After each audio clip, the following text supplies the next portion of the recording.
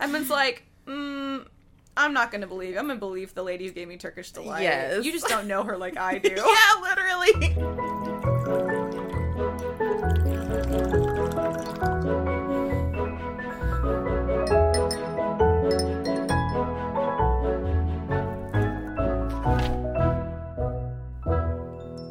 Hello, everybody, and welcome back. Hi. Did you miss us? And they're like, no. But They're like, oh, back. sorry, I'm on the wrong podcast. Yeah, they're like, ooh, I clicked the wrong thing. I thought I unsubscribed from this. Do you ever do that where you go back through old podcasts you just have forgotten to like unsubscribe from, and you're like, oh yeah, I used to listen to that. Yeah, oh yeah, for sure. Yeah. Anyways, this is That Pretentious Book Club, whether you meant to be here or not. Don't click away, don't click away. They've already left. It's okay. Yeah, this is just us talking to air. I'm okay with that. So like my normal life every day, pretty much. You went to the bathroom a minute ago, and I literally just caught myself. I was walking around my kitchen going, anarchy. Anarchy. Oh my God. Why? The word anarchy, I was like, I like that word. And then I was just like out loud singing it to myself to no melody, which is very disturbing. That is, I'm not gonna lie to you, that's frightening.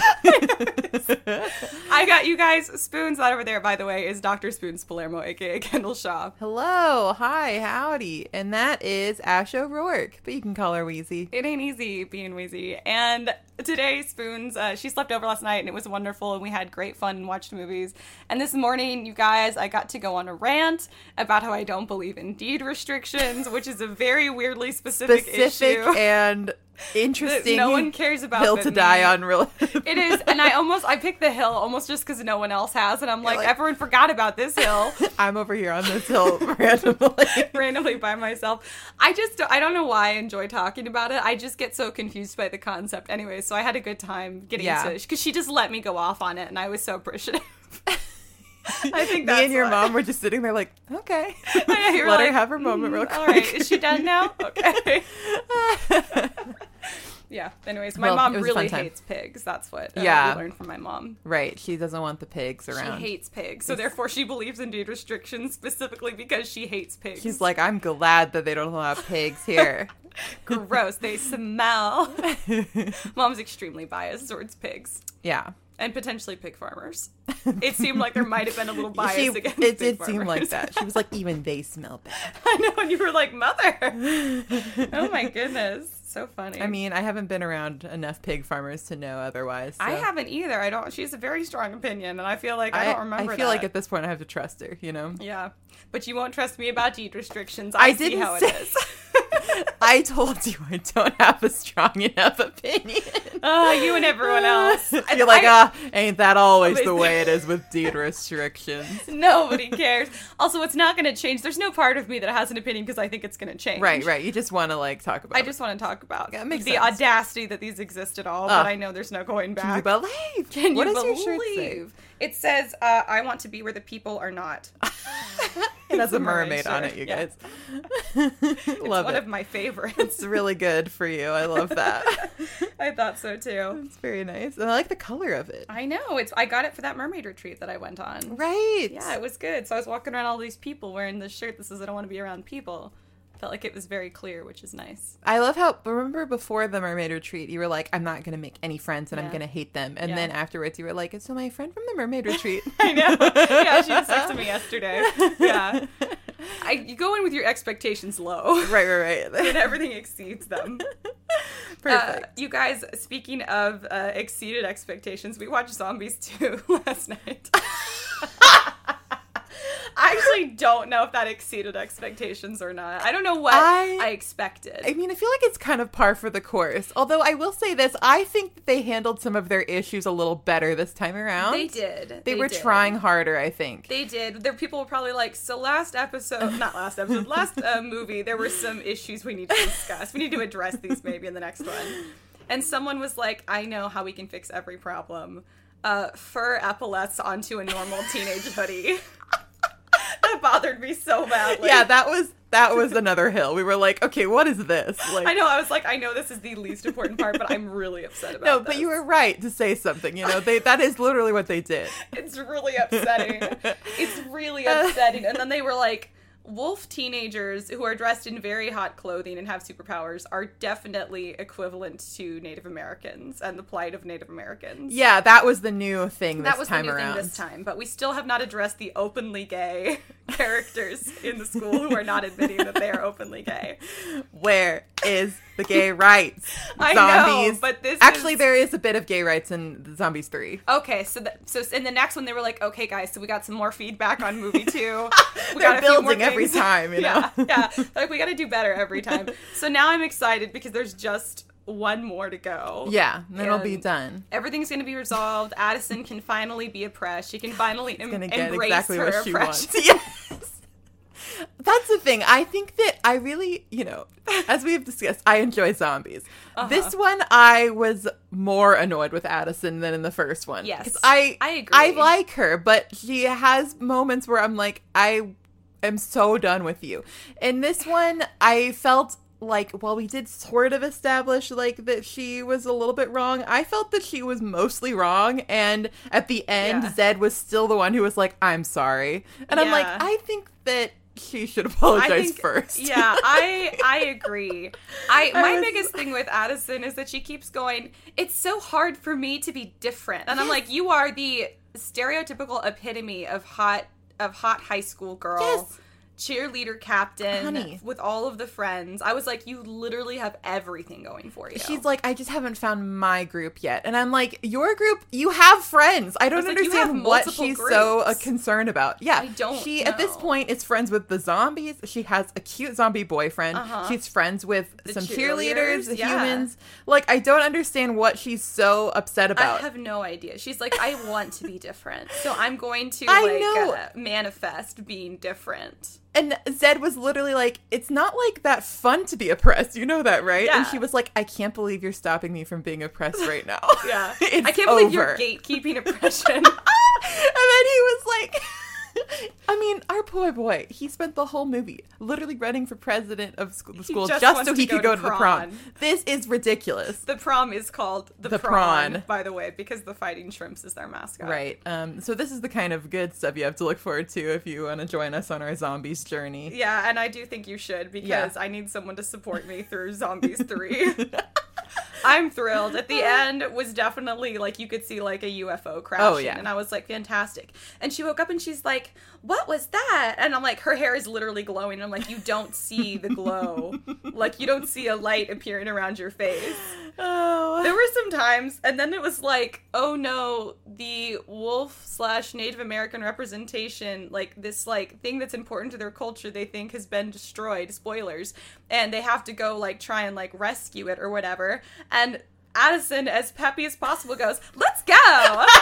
Like, once a cheerleader, always a cheerleader. Yeah, it kills me. She was like, let's go! Yeah, like, totally, like, happy and smiley about it. Like, I will give it to this actress that she is, like, consistent. She is. She's like, I know who this character is. Yeah. And it's like, I don't necessarily like your character, but you do know who she is. I think they're honestly both killing it. Like, they do a great job with it. They are. They're totally killing it with some characters that are, I think, pretty difficult to embrace.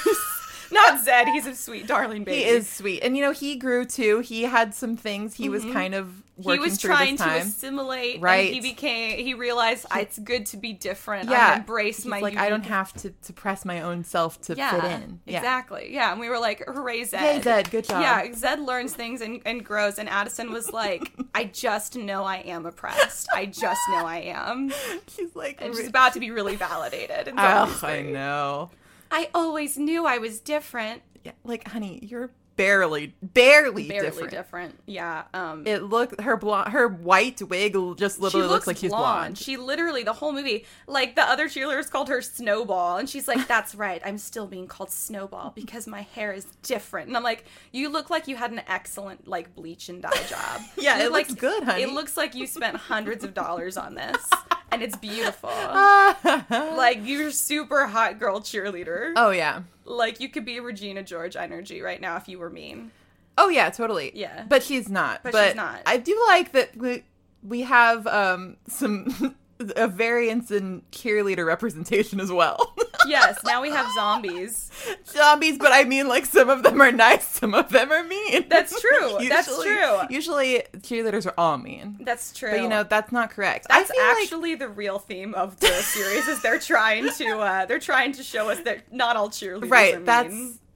maybe they're doing that the they're most like, you know who's successfully. actually been the most oppressed? Cheerleaders.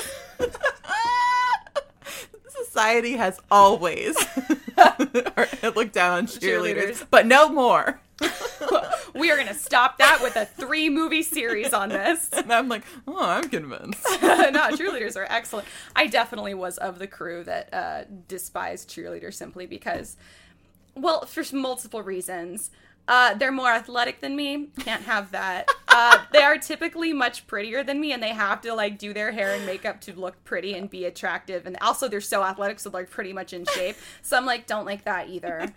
They're popular. They have friends. Don't like that. No, thank you. Yeah, you're like, 3 strikes, you're out. 3 strikes, you're out. I'm not into it, thanks. You guys are, like, basically a built-in clique. I'm not into that. Camaraderie, I don't think school so. spirit? Just that's what it is. That was the big one, actually. I was like, I know there's another. I hate school spirit. I hate pep. I've always hated pep. It's just really not your vibe. It's so far from my vibe. I actually think that if I, like, wanted to be more athletic, I could have been a good cheerleader, because I feel like you're my ultimate hype person. I enjoy school spirit and pep. You do. And I love big bows. Yeah. But it wasn't for me. I was a band kid. But Yeah. I was thinking about it. Spirit That and is, pep. I guess, still school spirit. I was thinking about it, though, and I was like, I feel like all the cheerleaders at my school were perfectly nice and normal. They I'm like, probably it's very mostly funny are. that, like, it's a thing in Yeah. movies where, like, they're all bitches. Yeah. I bought into it completely. Oh, yeah. See, Yeah. this is the... Well, I'm prejudiced against anyone with school spirit. Right. I'm sorry, but band kids were included. It's I was fine, like, it's why fine. do you care about this school so much? You think You're the like- school cares about you? Hey, nerd, why don't you put that freaking dorky instrument down? No, they would just at GCU, the school that my college I went to, they would have like the band would like play and like come around the whole campus, and you would just be like, I'm just trying to do my freaking homework, and they're like loud as can be right outside your window, and you're like, stop caring so much. Shut up! I had friends who were in band. That's the thing too, is like it didn't matter to me that I had friends who were in band who Right, were right. great people. I was like, no, I like you, but I hate what you do. I philosophically disagree with school spirit. Which is not true. It just grates on me. I love it. Yeah. It's like obligatory happiness. And I'm like, don't tell me to be happy. You're like, I'll hate this school if I want to. Okay. That's exactly it. But like when you're in a bad mood and someone tries to cheer you up and you're like, it is my right Oh, yeah. to be angry. I will not be cheered. I hate it when people try and get in there too early, like before Yeah. I'm ready to be cheered up. Yeah, I'm like, no, exactly. just let me be so mad right now. Yeah, exactly. It's just that that's me most of the time. Anarchy. Anarchy. We also watched A Walk in the Clouds, which was actually genuinely an amazing movie. You guys, you heard it here first. What have I been telling you? Go watch all of Keanu's filmography, but Please specifically... do. A Walk in the Clouds. Oh, yeah. You will not regret it. I mean, I understand the Keanu attraction, and he's an adorable, sweet baby, and I love him so much. But his character in A Walk in the Clouds is objectively perfect. And I'm okay with that. I have absolutely no problems with that. Yeah. He's wonderful. If you guys have never been in love before, Oh. if you watch this movie, you will know what love is. So true, Bessie. Like, you're literally just watching it like, I don't think he could possibly get any better. And then Yeah. he just keeps getting better. And he, like, doesn't make a single mistake in the whole movie. And usually I'm like, that's unrealistic. And in this movie, I was like, checks out. I have absolutely fine. no problem with this. Of course he wouldn't. You're like, no. His name is Paul Sutton. And I'm like, Paul Sutton would never make a mistake. So I buy it. It's consistent. This is a Paul Sutton fan podcast now. God, I could totally do that. It was so wonderful. I'm like, I need to watch it again, I think. Oh, yes. I've watched it probably 6 times. I just can't get over it. Only 6. I'm impressed by that, actually. Yeah, me too, actually. No. It's very good. It is good. Oh, it just crossed my mind. I think this episode's a listener recommendation. I should Oh, look yeah. that up. Are you a woman podcaster looking to take your show to the next level? If the answer is yes, then you need to come to She Podcasts Live this October. You'll be able to learn from some of the best female podcasters in the world and get insider tips on how to make your podcast even better. Whether you're a beginner or a pro, this event is for you. Not only will you be able to learn tons of new information, but you'll also be able to network with other amazing podcasters. Podcasting is one of the most popular ways to consume content, and the industry is only going to continue to grow. If you want to get in on the action, visit She Podcasts Live in Washington, D.C. from October 11th to 14th, 2022 at the MGM National Harbor. Go to shepodcastlive.com to get $50 off your ticket with the code PBC. And one more time, because this is such a cool event and I really want you guys to check it out, that is shepodcastslive.com with the code PBC to get $50 off your ticket. This episode, you guys, we're doing The Lion, the Witch, and the Wardrobe by C.S. Lewis. Woohoo! I thought I had read this before, and so I lied to you guys last time I said that I'd read it before. It turns out I had not. I just thought that I had. So I've read it a couple of times, but like the first time it was like the first book I ever remember being read to me, so that was like, it was almost my introduction to literature, honestly. And then I reread it when I was like in 5th grade, and then also when I was like in college. So, but there's still like, you know, it had been a little bit since I'd read it. It's definitely the first time I read it, and I really, really enjoyed it. The first books we were ever read that I remember were the Boxcar Children. Oh, God. Those are so good. Yeah, my mom used to read them to us on, like, car rides and stuff. Oh, that's sweet. Which I loved then, and then in retrospect, I'm like, wait, were those children homeless? Oh, yeah. They were totally homeless children. And well, they were just, after, like, living. the first one, they weren't. Oh, really? Remember, they, like, went and lived with that rich guy, No, I think. I don't remember. I only remember them living in the boxcar. My Yeah. memory is very goldfish. That is the best part, anyway. Yeah. The first book where they're, like, setting up the boxcar and making it like a little house. That's all I remember, Oh, my honestly. God. But I know we had the whole series, and my mom read most of them. Oh, they're so good. And I then clearly they're like, tuned we're out. going to solve mysteries. I mean, Yeah. that's the best kind of book I can imagine. It was wonderful. I just think that I've recently realized this, but I think that, like, the genre of child making somewhere into a home is my exact genre. Like, I love, like, sprucing up a place. It's almost like HGTV, but, like, children's literature. That is my favorite thing in the world. Have you heard the song Dream by Priscilla On? No. It's completely that vibe. Ooh. You would like it. I know it very well. It's like the whole song is about like her being like a little girl and making her like house in the woods and stuff. It's that really is exactly cute. what I'm talking about. I know. You would so love. I was obsessed with that song for a long time. It's very good. Okay, I'm gonna listen to that It's immediately. good. Oh, also I got the name of our person who gave us this book rack from Phoebe Page on Instagram. Oh, thank you, Phoebe. My life has been so enriched by reading this Yay! book. It was so good. I so loved it. And sometimes when it's like a book that, you know, ever is like very like heavily lauded, I'm like, what if I hate it? And then I didn't. I loved it so much. Yeah, of course. Yeah. Also, fun fact, over on the Scripturian Society, our sister podcast, which I host with Carissa Harlow, which some of y'all might know from when she's guested with us over here. In college, with the nicknames we gave each other were Lewis and Tolkien, and I was Tolkien and she was Lewis. But the more that I read C.S. Lewis and I see his approach to writing, I'm like, I feel like I am more of a Lewis and she's more of a Tolkien, because she's like rules and put in the work and world building, and C.S. Lewis is like, what if Santa Claus? And I'm like, yep, I see it, I buy it, I like it. Okay, let him speak. Yeah, What I'm if like, Santa Claus? What if Santa Claus, though? That's, you know, he's on to something here. And Tolkien is like, just hating it so much. Like, no. No, he's like, there's one way to do things. And I feel like that's more of Carissa's vibe than it is mine. So in reality, our nickname should have been switched, but for tradition's sake, I'm still Tolkien and she's still Lewis.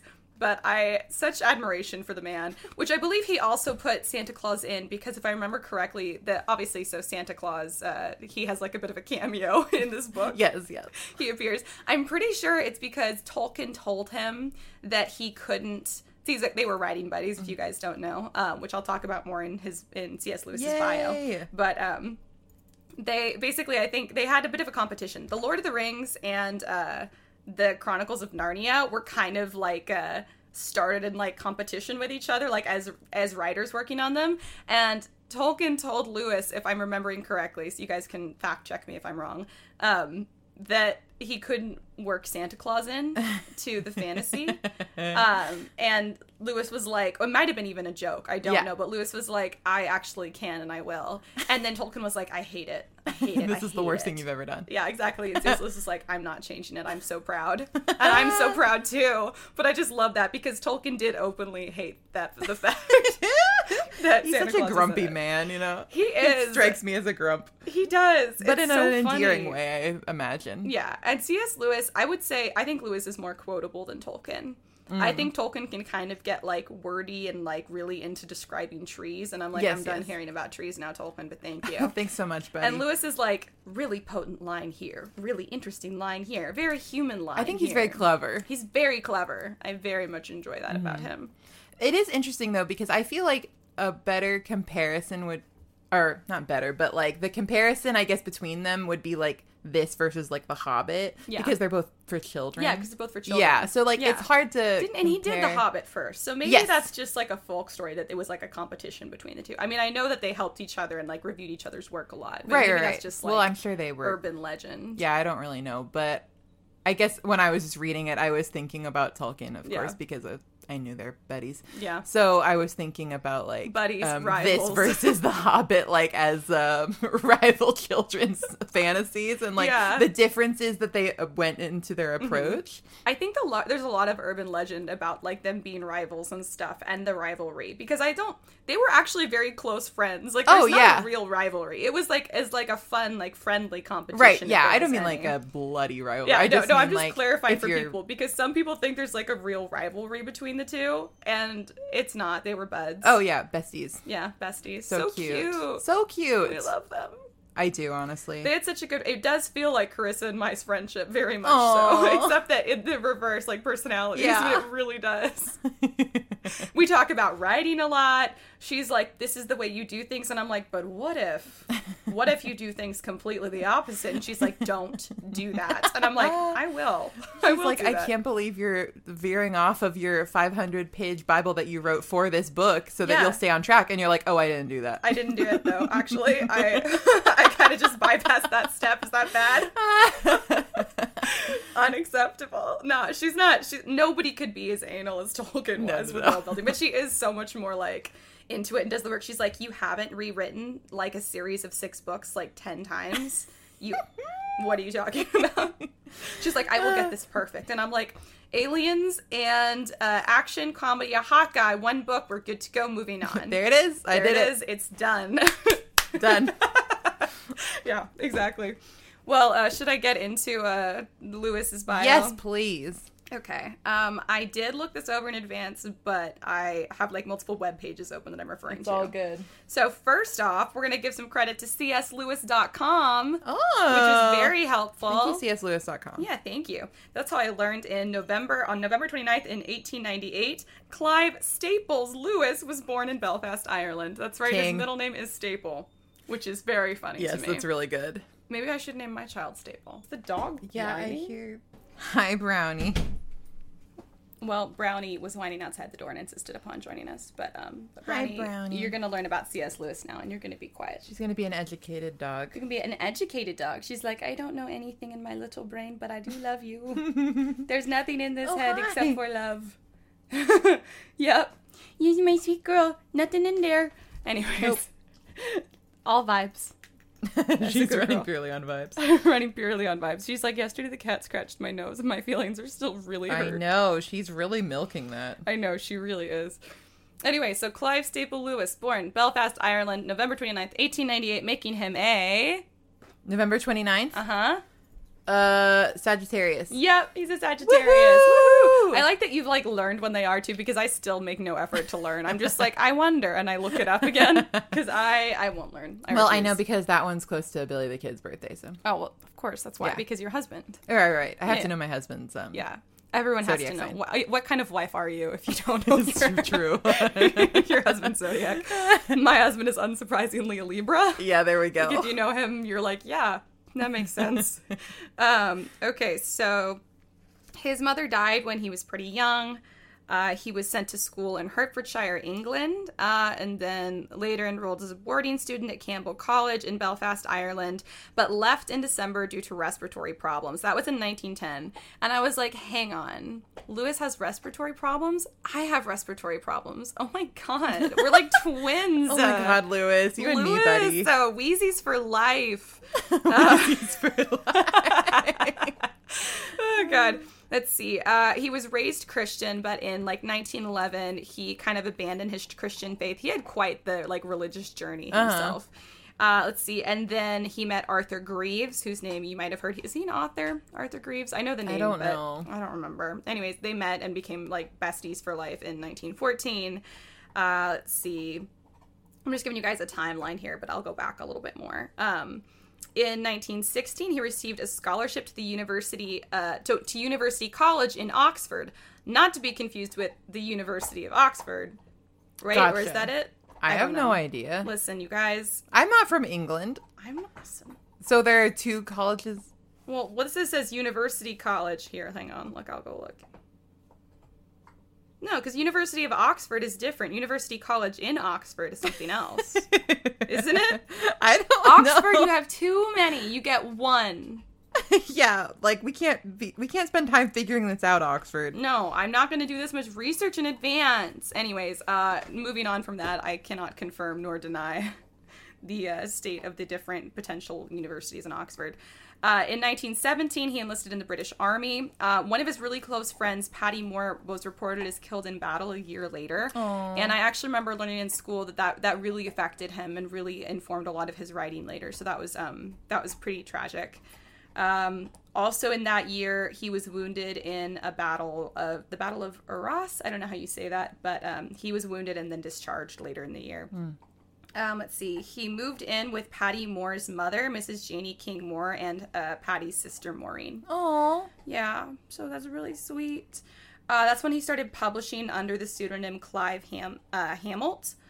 He first published something called Spirits in Bondage? I don't know how you say that. But anyways, I don't know what it's about, but it was the first thing he published under a pseudonym in 1919. Then he was appointed an English Fellow of Magdalen College in Oxford. See, there's a lot of colleges in Oxford. Yeah, okay. And that's where he tutored English language and literature, which I think Tolkien did something similar. That was all the way in 1925, so a few years there with not as many details. And in 1926, he met his friend and colleague J.R.R. Tolkien. Besties For life. Yeah, he's still Anarchy. Anarchy. My song with literally no melody, but Yeah, that's now it. it does. Now it has one. See, in 1926, he's still publishing under the pseudonym Clive Hammelt. He published something called Dimer. I think his earlier work is more academic-y, if I'm remembering correctly. A lot of Tolkien's was too, so I think they both kind of had like a similar literature journey. Right. Let's see. C.S. Lewis's father, Albert Lewis, passed away in Belfast in 1929. So he now has no parents as of 1929, which is very sad. And then in the same year, he basically, he didn't really return to Christianity, but he basically decided that he wasn't atheist anymore and that he did believe in some God. It doesn't say he was agnostic, it just says that he converted to theism. So I don't know that we have a lot of details. He was just like, maybe there is He's like, a God. vaguely, maybe. Vaguely, maybe, exactly.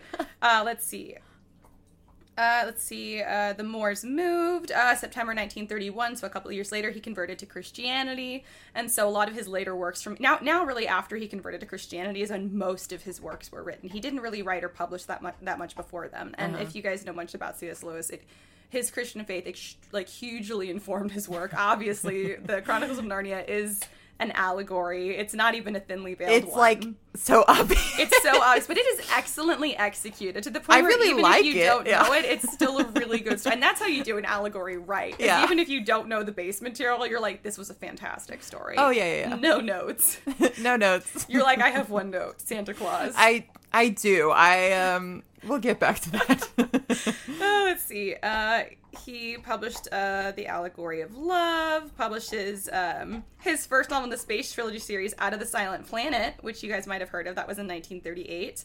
And in 1940, weekly meetings of the Inklings began in Oxford University. Cute. So the Inklings, if you guys don't know, is adorable, first of all. It was a group of writers. A lot of them wrote in fantasy specifically, included J.R.R. Tolkien, C.S. Lewis, Owen Barfield, and a couple other names. And they would just get together like once a week and talk about what they were writing and like over drinks, and then they would send each other stuff that they were working So on good. and give each other feedback. This was like the ultimate writing group. A better writing group has never existed. No. And plus they had the best name. Yeah, and that's where it all started, really. Are you really going to sit there and chew on your little horn toy? And so the mic can pick it up this whole time? Is that why you whined outside the door, Brownie? Can you guys hear her gnawing on it? She's so happy I don't want to take it away from her, but it is annoying.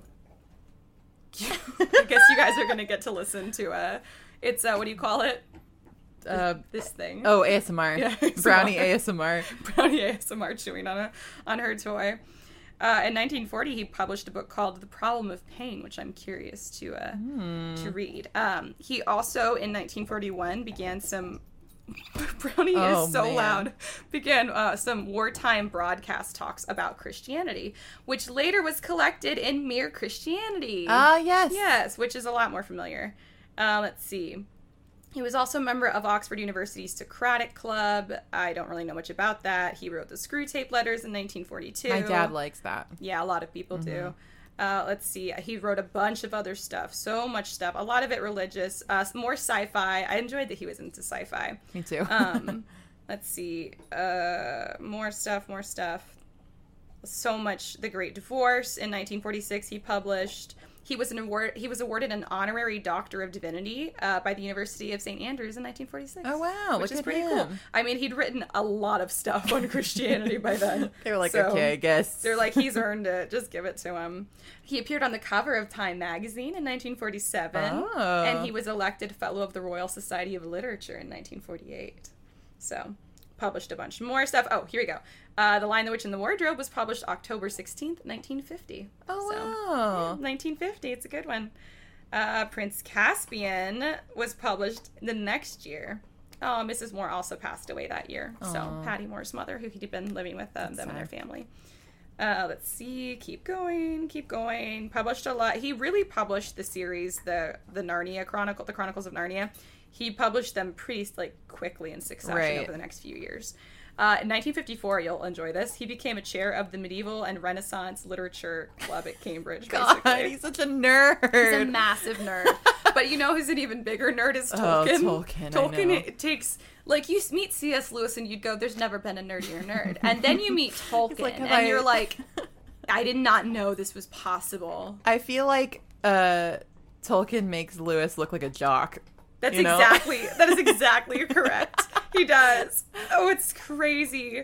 Let's see, The Magician's Nephew. I think that's the last. Is that the last? Well, chronologically, it's the first one. Oh, that's right. But Chronologically, I think it's he the- wrote it's it the later. first So one. Yeah, it published in 1955. I do like that one. Yeah, I haven't read it, but I know a lot of people do.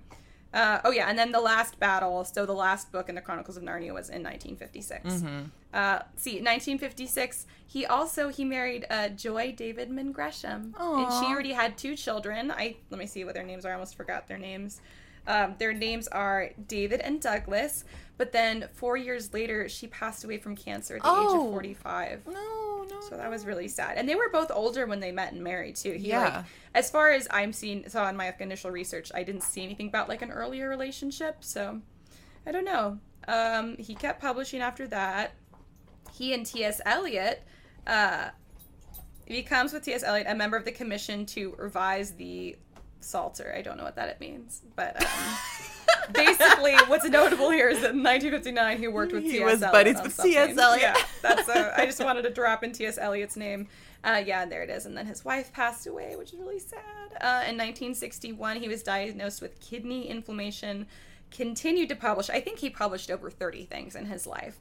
But now he started to publish some stuff under another pseudonym, N.W. Clerk. So that's interesting. And then November 22nd, 1963, he passed away. Aww. Yeah, so that was sad. And then a couple of his collections were published posthumously as well. And all of that is on cslewis.com. Some of the Inklings information was from Wikipedia on the Inklings. And, yeah, that's all I got There's on our C.S. boy Lewis. Yeah. Well, cool. Okay, let's talk about Narnia. Okay. Let's talk about This is for you, Narnia. Phoebe. Thank you. Let's talk about it. Thank you, Phoebe. So, okay. So The Lion, the Witch, and the Wardrobe is iconic. Basically, if you don't know, we're going to do the plot summary because this is what we always do. So If you're new here. if you're new here, and if you haven't read it, If you're new here, we're gonna do spoilers. So we're total jocks. We're total jocks. we were both cheerleaders. Nothing funnier has ever been said. I was goth in high school. God, I would love to see a goth cheerleader. Oh my I feel like that God. could be a good aesthetic. That could be an I think it is an aesthetic, actually. That should have been Addison's journey in Zombies too. She That should have is so become much like better. cool werewolf, like goth. Yeah. I feel like Cheerleader. they started to play with that at the end of the movie, and Yeah. then they were like, never mind. But like I felt okay. This is quick Zombies 2 rant. She's all like, everyone's like, Zed, you're not being true to yourself, which I agreed with. Yes. But then nobody said anything about Addison. They were like, pretending to be a werewolf, yeah, basically. she's basically pretending to be a werewolf. Is this cultural I appropriation? was literally going to say she straight culturally appropriated everything. Like, Everything. And everything. Then, and then at the end, she was like, they were like, oh, wow, like, cool new look, Addison. Everyone's trying to be supportive, you know? Yeah. And then she's like, yeah, I found out I'm not even a werewolf. And then I don't even know if I'm a cheerleader either. And I'm my like, God, girl, you're definitely a you cheerleader. have always loved, you're also going against what you've always thought about yourself and Yeah. what you believe just Yes. because now you're like having a crisis or something. And nobody said anything to her. So. No, it's ridiculous. Yeah, she's been She can into get away with forever. everything, and Zed can get away with nothing. This is Earlier stupid. in the movie, she said, and you can't make this up, said, I've always believed in the power of cheer to unite. And I just feel like that is such a statement. Like, if you weren't a cheerleader, you wouldn't have said that. If you weren't a cheerleader deep in your soul. So I have no doubts, Addison, that Yes, you are a cheerleader. this is who you are, Addison. Stop trying to be somebody you're not. Okay, anyway, moving on.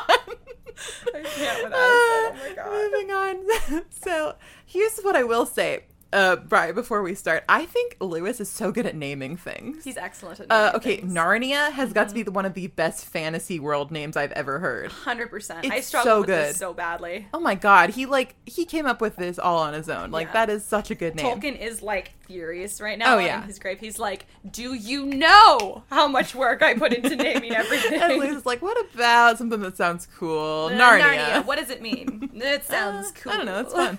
We're having a fun time. Yeah, we're having a good time. And Tolkien's like, "This is not how you do things." No.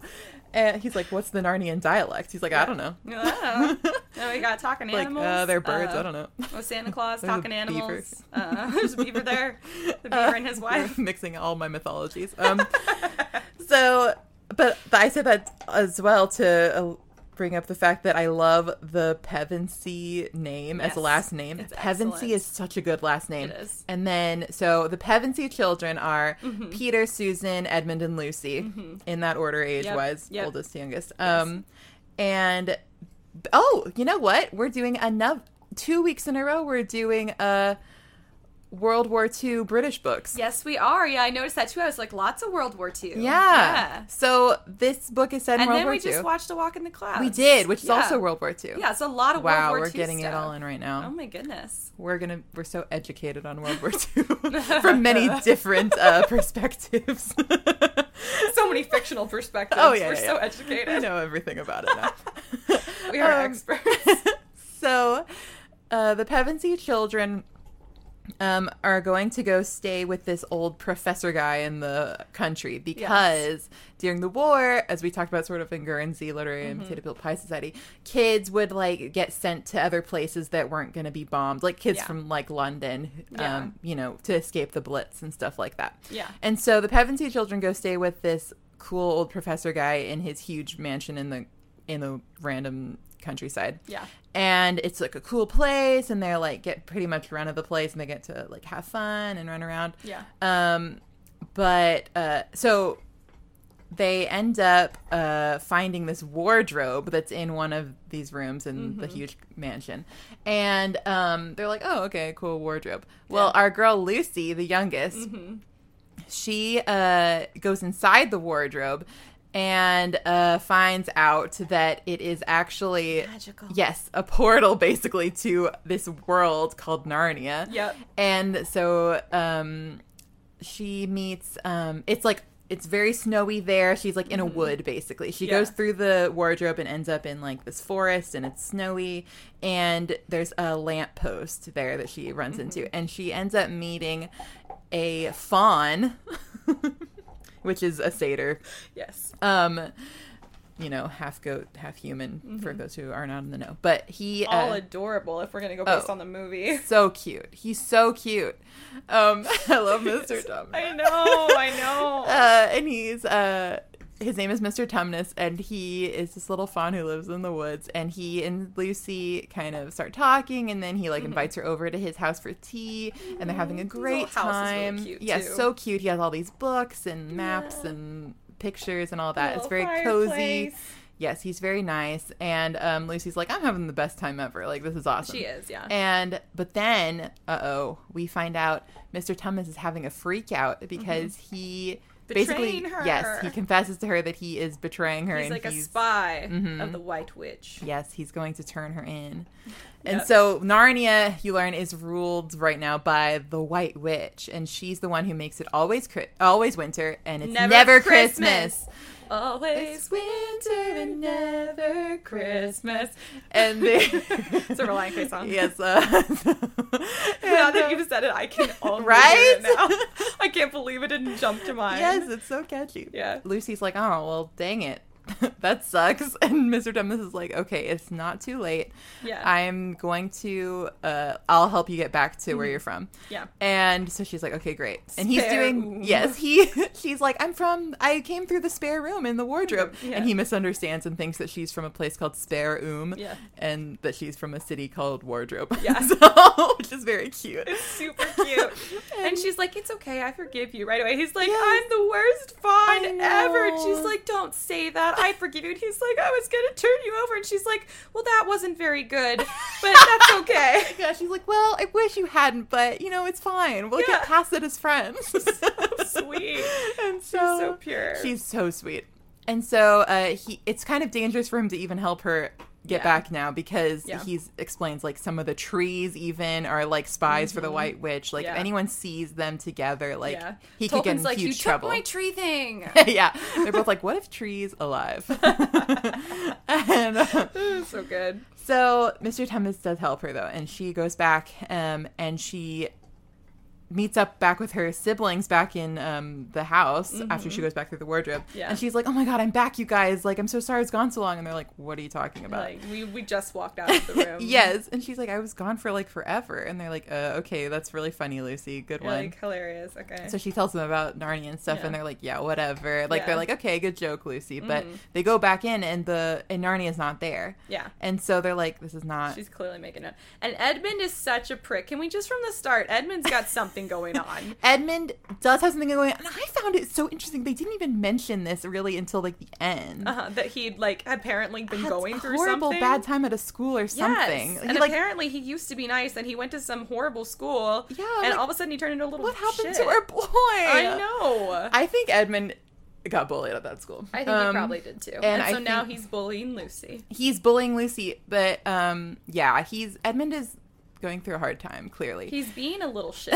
Okay. He is though. He is. And so he's making fun of Lucy for this and stuff, and Peter's like, okay, calm down, leave her alone. Peter's like, knock it. Peter is he's doing his best as a big brother. Peter is doing his best. And I'm going to say this right now. I hate Peter in the movies. Yeah. But I love Peter in the book. I know. Yeah. In the movies, he's a little insufferable. He's so rude. And he's so full of himself. He's kind of full of himself in the book too. He is, but it's not as bad. Tolerated a little more. I think because he's a little nicer to Edmund in the book. Yeah. In the movie, he's so mean to him. He is, yeah. And I'm like, I know Edmund's being annoying, well, he's but... also in the movie kind of lording over him that he's the oldest brother. Yes. Yeah. But I also feel like that was kind of realistic. No. Lot of older brothers it is totally. That. I do feel like but it makes nicer sense. In the book. I think everyone's a little sweeter in the book. I think so too. Except for, I feel like Edmund is worse in the book. Edmund is worse in the movie. I'm a complete Edmund stan. Edmund is my favorite character. Not gonna lie to you. In the movie, I was like, oh, he's not as bad. I can see how he kind of went wrong already. Except that so the whole Turkish delight. You got things lately. I don't know what's brought it back, but lately people have been saying stuff we'll toss you over as fast as Edmund would toss over his family for Turkish delights. I mean, it's an easy blow. But in the book, you find out. They're enchanted, so it's not. I mean, it's still bad. I've been saying this for years. People will always like to slander my boy, and I'm like, he was drugged. He was drugged. In the movie, they don't make that clear. So in the movie, you're like, oh my god, he really did just betray his family for some candy. But in the book, what a dick. It's like enchanted Turkish delight, so after you eat it, you just want more. Now, he still was very clearly making decisions. No, like, yeah. But he did have the added difficulty of trying to overcome a Turkish delight addiction. Yes! Yeah. Yes, so, and there's also another difference from the movie and book that I'm going to talk about later with Edmund, but... So basically, yeah. So then Peter and Susan are kind of like... Worried. Oh, no. Yes, they're worried. But then before they go to the professor, Edmund ends up going into the wardrobe. Yep. And because he thinks that he's going to scare Lucy. Yeah. And he's trying to be mean. But he goes through and he's like, oh, shoot, she's right. There is like an enchanted forest here. Yeah, exactly. So he meets the White Witch. Yeah, as soon as he goes in there, yeah. he runs into the White Witch. Mm-hmm. And she's very, like, nice to him, and she gives him Turkish delight, as we discussed. Never trust a woman in the woods giving you candy. We've been through this. So true. You turn your ass right around. You walk back into that closet. You go back. You do not accept it. Yeah. And so, yeah, she's like... Basically, she tells him, oh my god, like, I've always wanted an heir, basically, to, like, be like, a prince of Narnia, and I would make him, like, so rich, and I would, like, be so great to him, and he would be so great. And so Edmund's like, oh, that sounds awesome. And she's like, yeah, that would be totally great if you would do that. And she's totally flattering him. There's, like, a really funny line where she says something like, well, only a boy as clever and, like, handsome as you. And then Lewis goes, with his face, like, full of Turkish delight, Edmund looked neither clever or handsome. It's so good. The narrator's voice is very, like, opinionated and clever the whole time. It's excellently He kind of roasts Edmund the whole time. He does. Well, he's very roastable the whole time. He does make a lot of poor decisions. I like that the narrator has, like, a little snarky voice. Yeah, he does. And she's like... Well, the thing is, like, I want to meet your siblings. Like, tell me about your siblings. And, like, that's the whole thing with, like, the sons of Adam, daughters of Eve thing or whatever. Yeah, so she's like, tell me about your siblings. And he's like, they're the worst and I hate them, basically. They're just garbage. And she's like, well, I want you to bring them here. And don't worry, I won't make them as royal as you. But, like, maybe they can be, like, duchesses or dukes or something. And he literally has the thought, like, that's too nice to them. Let's not be that nice to them. Maybe Peter can serve me. Yeah. Like, he really wants to best Peter. He has got it out for Peter right now. He really does. Yeah. And so he's like, okay, fine, I guess. Because she's like, I'm not going to give you more Turkish delight until you bring them here. Yeah. And he's like, okay, fine. Yeah. So he goes back, and as he's going back, he runs into Lucy. Yeah. And Lucy's like, oh my gosh, you're here. I'm so excited. Yeah. Like, somebody will believe me finally. And she's like, oh, you're having a great time. I went to go see Mr. Tumnus. Everything's great. And Edmund's like, oh. And Lucy is immediately like, yeah, so the White Witch is a horrible person. And she starts telling him the whole thing. Yeah. And Edmund's like, I'm sure that's not important. No. Well, and the White Witch too said, just so you know, if you ever run into anyone else here, the fawns especially, they're very deceptive. They just, like, are compulsive liars, and they say things about me that are just nasty and not true, so just know. And so Lucy, who's, like, hung out with Tumnus a few times now or whatever, is all, oh, the White Witch is horrible, and she's kept it winter here forever, and everyone's, like, the animals and the trees are all, like, afraid of her. And so despite having every piece of evidence to prove that Lucy is correct, Edmund's like, I'm not going to believe. I'm going to believe the lady who gave me Turkish delight. Yes. You just don't know her like I do. Yeah, literally.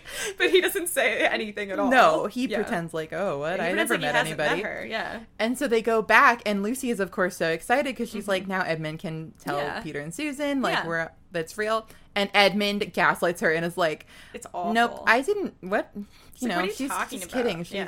We were pretending. Like, yeah, we were just pretending, Lucy. And she gets so upset for days. Of course she does. Lucy reminds me so much of my little sister. Aww. Like when she was little, even like, so the Lucy in the movie with the bob haircut, that's how I think of Lucy in the book too. Yes. And my sister had that, and she had like the same freckles and the little gappy teeth. And her, like, if you didn't believe, I mean, my little sister did lie a lot when she was little. She'll tell you that she would make shit up for sure. But like, if you did not believe her, she would just get so upset. She would cry and mope like for days if you did not believe her. And so I'm like so familiar with this. Yes. I always related to Susan, especially in the movie, because she's all, Peter, stop being self-important.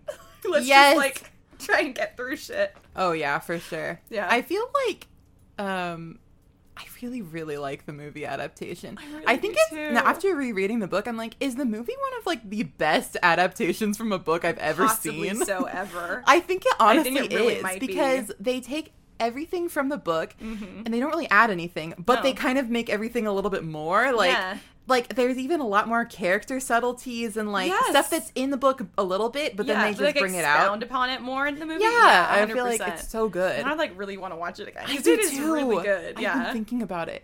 It's a good one. And I think it was really well cast. Like those kids did a great Extremely. job. They did amazing. Like I definitely pictured them in the book to look like They look exactly- yeah, they look for exactly sure. like that. They're so perfect. Yeah. Edmund particularly with his like He did a great little job. attitude. Yeah, Yes. he did excellent. Yeah, because you're like, I think he brought something to the character. He really did. And they wrote him a little different. Like, Yeah. but yeah, anyway, great job all around. But Yeah. so then Peter and Susan go to the professor and they're like, we're really worried about our sister because she seems to be lying about this wardrobe thing, or maybe she's crazy. We don't know. And the professor is like, well, between the two of them, who lies more? And they're like, well, definitely Edmund. But Yeah. and he's like, so then why wouldn't you believe Lucy? And they're like, Because she's talking about a magical wardrobe. yeah, and he's like, how do you know it's not there? And they're Yeah. like, oh, we didn't expect this The response way from an he adult. lays it out is so smart. He's like, there's only 3 possibilities. She's lying, she's crazy, or it's true. Yes. Does she lie? No. Does she seem crazy? And they're like, well, no. And he's like, well, this leaves you with one option, so clearly it must be true. It's so good. Like, He's wonderful. what do they teach them in these schools? Yeah, he's always like, what do they teach them? And I'm like, this man is amazing. He's so funny. I love him. He seems really nice. And he's just is. kind of like, oh, these kids. Okay, well. Yeah. And so... He's so unconcerned about these kids going off to like life or death Oh, no. adventures. He's like, yeah, go have He's fun. like, they can manage it. They'll be fine. And so basically all 4 kids end up in the wardrobe later on, and they all realize, of course, that there really is a wood there, and Yeah. Lucy was telling the truth, and they're like, Edmund, you dick. Seriously. And he's like, oh, okay. Peter's like, Edmund, that is unacceptable. And from here on out, because he kind of chews Edmund out, and I'm kind of like, rightfully so. Edmund has been a major dick Oh, this yeah. whole time. He deserves to get chewed out for this. Yeah, exactly. So Peter chews him out, and then from this point on, Edmund's like, I hate you, Peter. He he almost really is like, almost internalizes wants it. him to die for a second level, like, hates him. He's so mad, yeah. He's like, I want you to suffer, Peter. So I'm like, Edmund has to be going through, like, first of all, he's a tween, I guess. yeah. Or about to be a tween. Yeah. He's probably dealing with some weird hormones, like He is. going through puberty. He's having a rough time at school. A He's rough got time the at school. older brother tension. He's going through World War II. Yes. I guess his only authority figure is his older brother, Which who's is barely older than him. rankles really badly. That Yeah. would ruin. Yeah, that would Yeah. mess anyone up a little bit. Yeah. but No, he definitely has reasons to be going but through a hard time. he should have been better. Yeah. Um, Well, I mean, he traded. So there's Yeah, no this way is about it. definitely He did, in very fact, bad. Betray his siblings for Turkish delights. But those were drugged Turkish delights. So it was harder than if it was a normal Turkish Right. delights. Like, we're not talking about just But any like, Turkish would delights. Lucy have done it? No. No. There were a lot of factors that led to this for Edmund. But God. so anyway, they end up going to Mr. Tumnus' house, and they find out Mr. Tumnus has been arrested because somebody found out that he was with Lucy. And I can't remember, but in the movie it was definitely Edmund because he told the White Witch about Mr. Tumnus. Yeah. But I can't remember if that happened in the book or not. don't But I kind of like it remember. better like that I kind of do because it makes it worse. It you does. know? And well, it also it's completely the thing is anything that they like did in the movie that was a little different from the book is so true to the character Oh, yeah. that you're like, yes, that's exactly what he would have done. Yes. Yeah. And I guess I'll bring it up now, but I like in the movie, I think in the movie they made Edmund a little bit more sympathetic because almost every time that he does something that makes it worse after like kind of, you know, already deciding to do the bad thing. Yeah. It's because he's trying to protect somebody else or like he thinks he's doing the right thing, but he's Yeah. not. Yeah. So like later on, like for instance, there's like a scene in the movie where there's like that fox who's like kind of trying to cover up where the Pevensies went. Yeah. But Edmund knows that the White Witch is gonna like kill the fox for not saying anything, so he's like can't handle that. So Yeah. he goes ahead and says it, Yeah. even though he's just trying to protect him, but it's like Yeah. misguided. Yep. It's like that kind of thing over and Yeah. over. Like he can't handle like the the sadness of seeing Yeah. somebody get hurt or whatever. But it ends up hurting other people by accident. Like, so it kind of is a more sympathetic. And I think Yes. that was actually smart because there's no way, like, this poor child, Yeah. he's probably, 11? Yeah. You know, like, I feel like that makes sense for that kind of age character. Yes, I think it does. Anyway. It's all very believable for this It totally character. is. You're sympathetic towards him. You don't approve, and No, you're like, yeah. you are still being an absolute shit. But I am sorry for you. Like, he really gets his comeuppance. Every time he messes up, he is deeply punished right Oh, away. yeah. And you're like, I'm sorry you're going through this. Yeah, I mean, after karma is very swift for Edmund. It really is. Yeah, so basically after this, they meet the Beavers, and the Beavers are, like, kind of friends with Mr. Tennyson, so they kind of tell the Pevensies, like, what's going on. Yeah. And Mr. Beaver mentions Aslan, who is, like, the real king of Narnia, who is Yeah. this lion. Yeah. And so they're like, oh, great. And so they go back to the Beaver's house and all this. But then while they're there, Edmund sneaks out to go talk to the White Witch because he's like, I can't probably get them all the way there. They're literally like talking about how the White Witch is a deceptive, and Aslan has returned, and Aslan is the rightful ruler. And legend tells of these of 2 daughters of Eve and 2 sons of Adam who will come and reign at Car Paraval or whatever, however you say it, and that spring will return and all of this stuff. And Edmund is just like, sounds like fake news, and like leaves. He's like, I'm just gonna choose to believe the lady with the candy. I know, it's And I'm so like, bad. evidence, every piece of evidence is telling you that what the Beavers are telling you is correct. Yes, and he's just like, but what about my candy? He's like, I got promised like candy and a crown, and I really want my brother to be my servant, so I'm gonna go see what she's doing right now. He's like, I've been on World War II rations for a couple of years now, so I'm kind of like all about that candy life. Yeah, he's like, life of comfort royalty. I think I'm gonna go for that. yeah, I think I'll do that. So he gets there, and the White Witch is, of course, not happy with him. She's like, I told you to bring all your siblings here. And he's like, well, I brought them halfway. They're at the Beaver's house. Yeah. And she's like, okay, I guess I'll send my people after them. So Yeah. as soon as the Pevensey children realize Edmund is gone, they realize what's happened. Mr. Beaver is like, oh, yeah, he totally is in with the White Witch. I could tell immediately. And they're like, oh, Why no. didn't you say anything, Mr. Beaver? Yeah. And so they're all like, okay, I guess we have to go on the run. So the Beavers and the Pevensies leave, while Edmund gets basically thrown in the dungeon.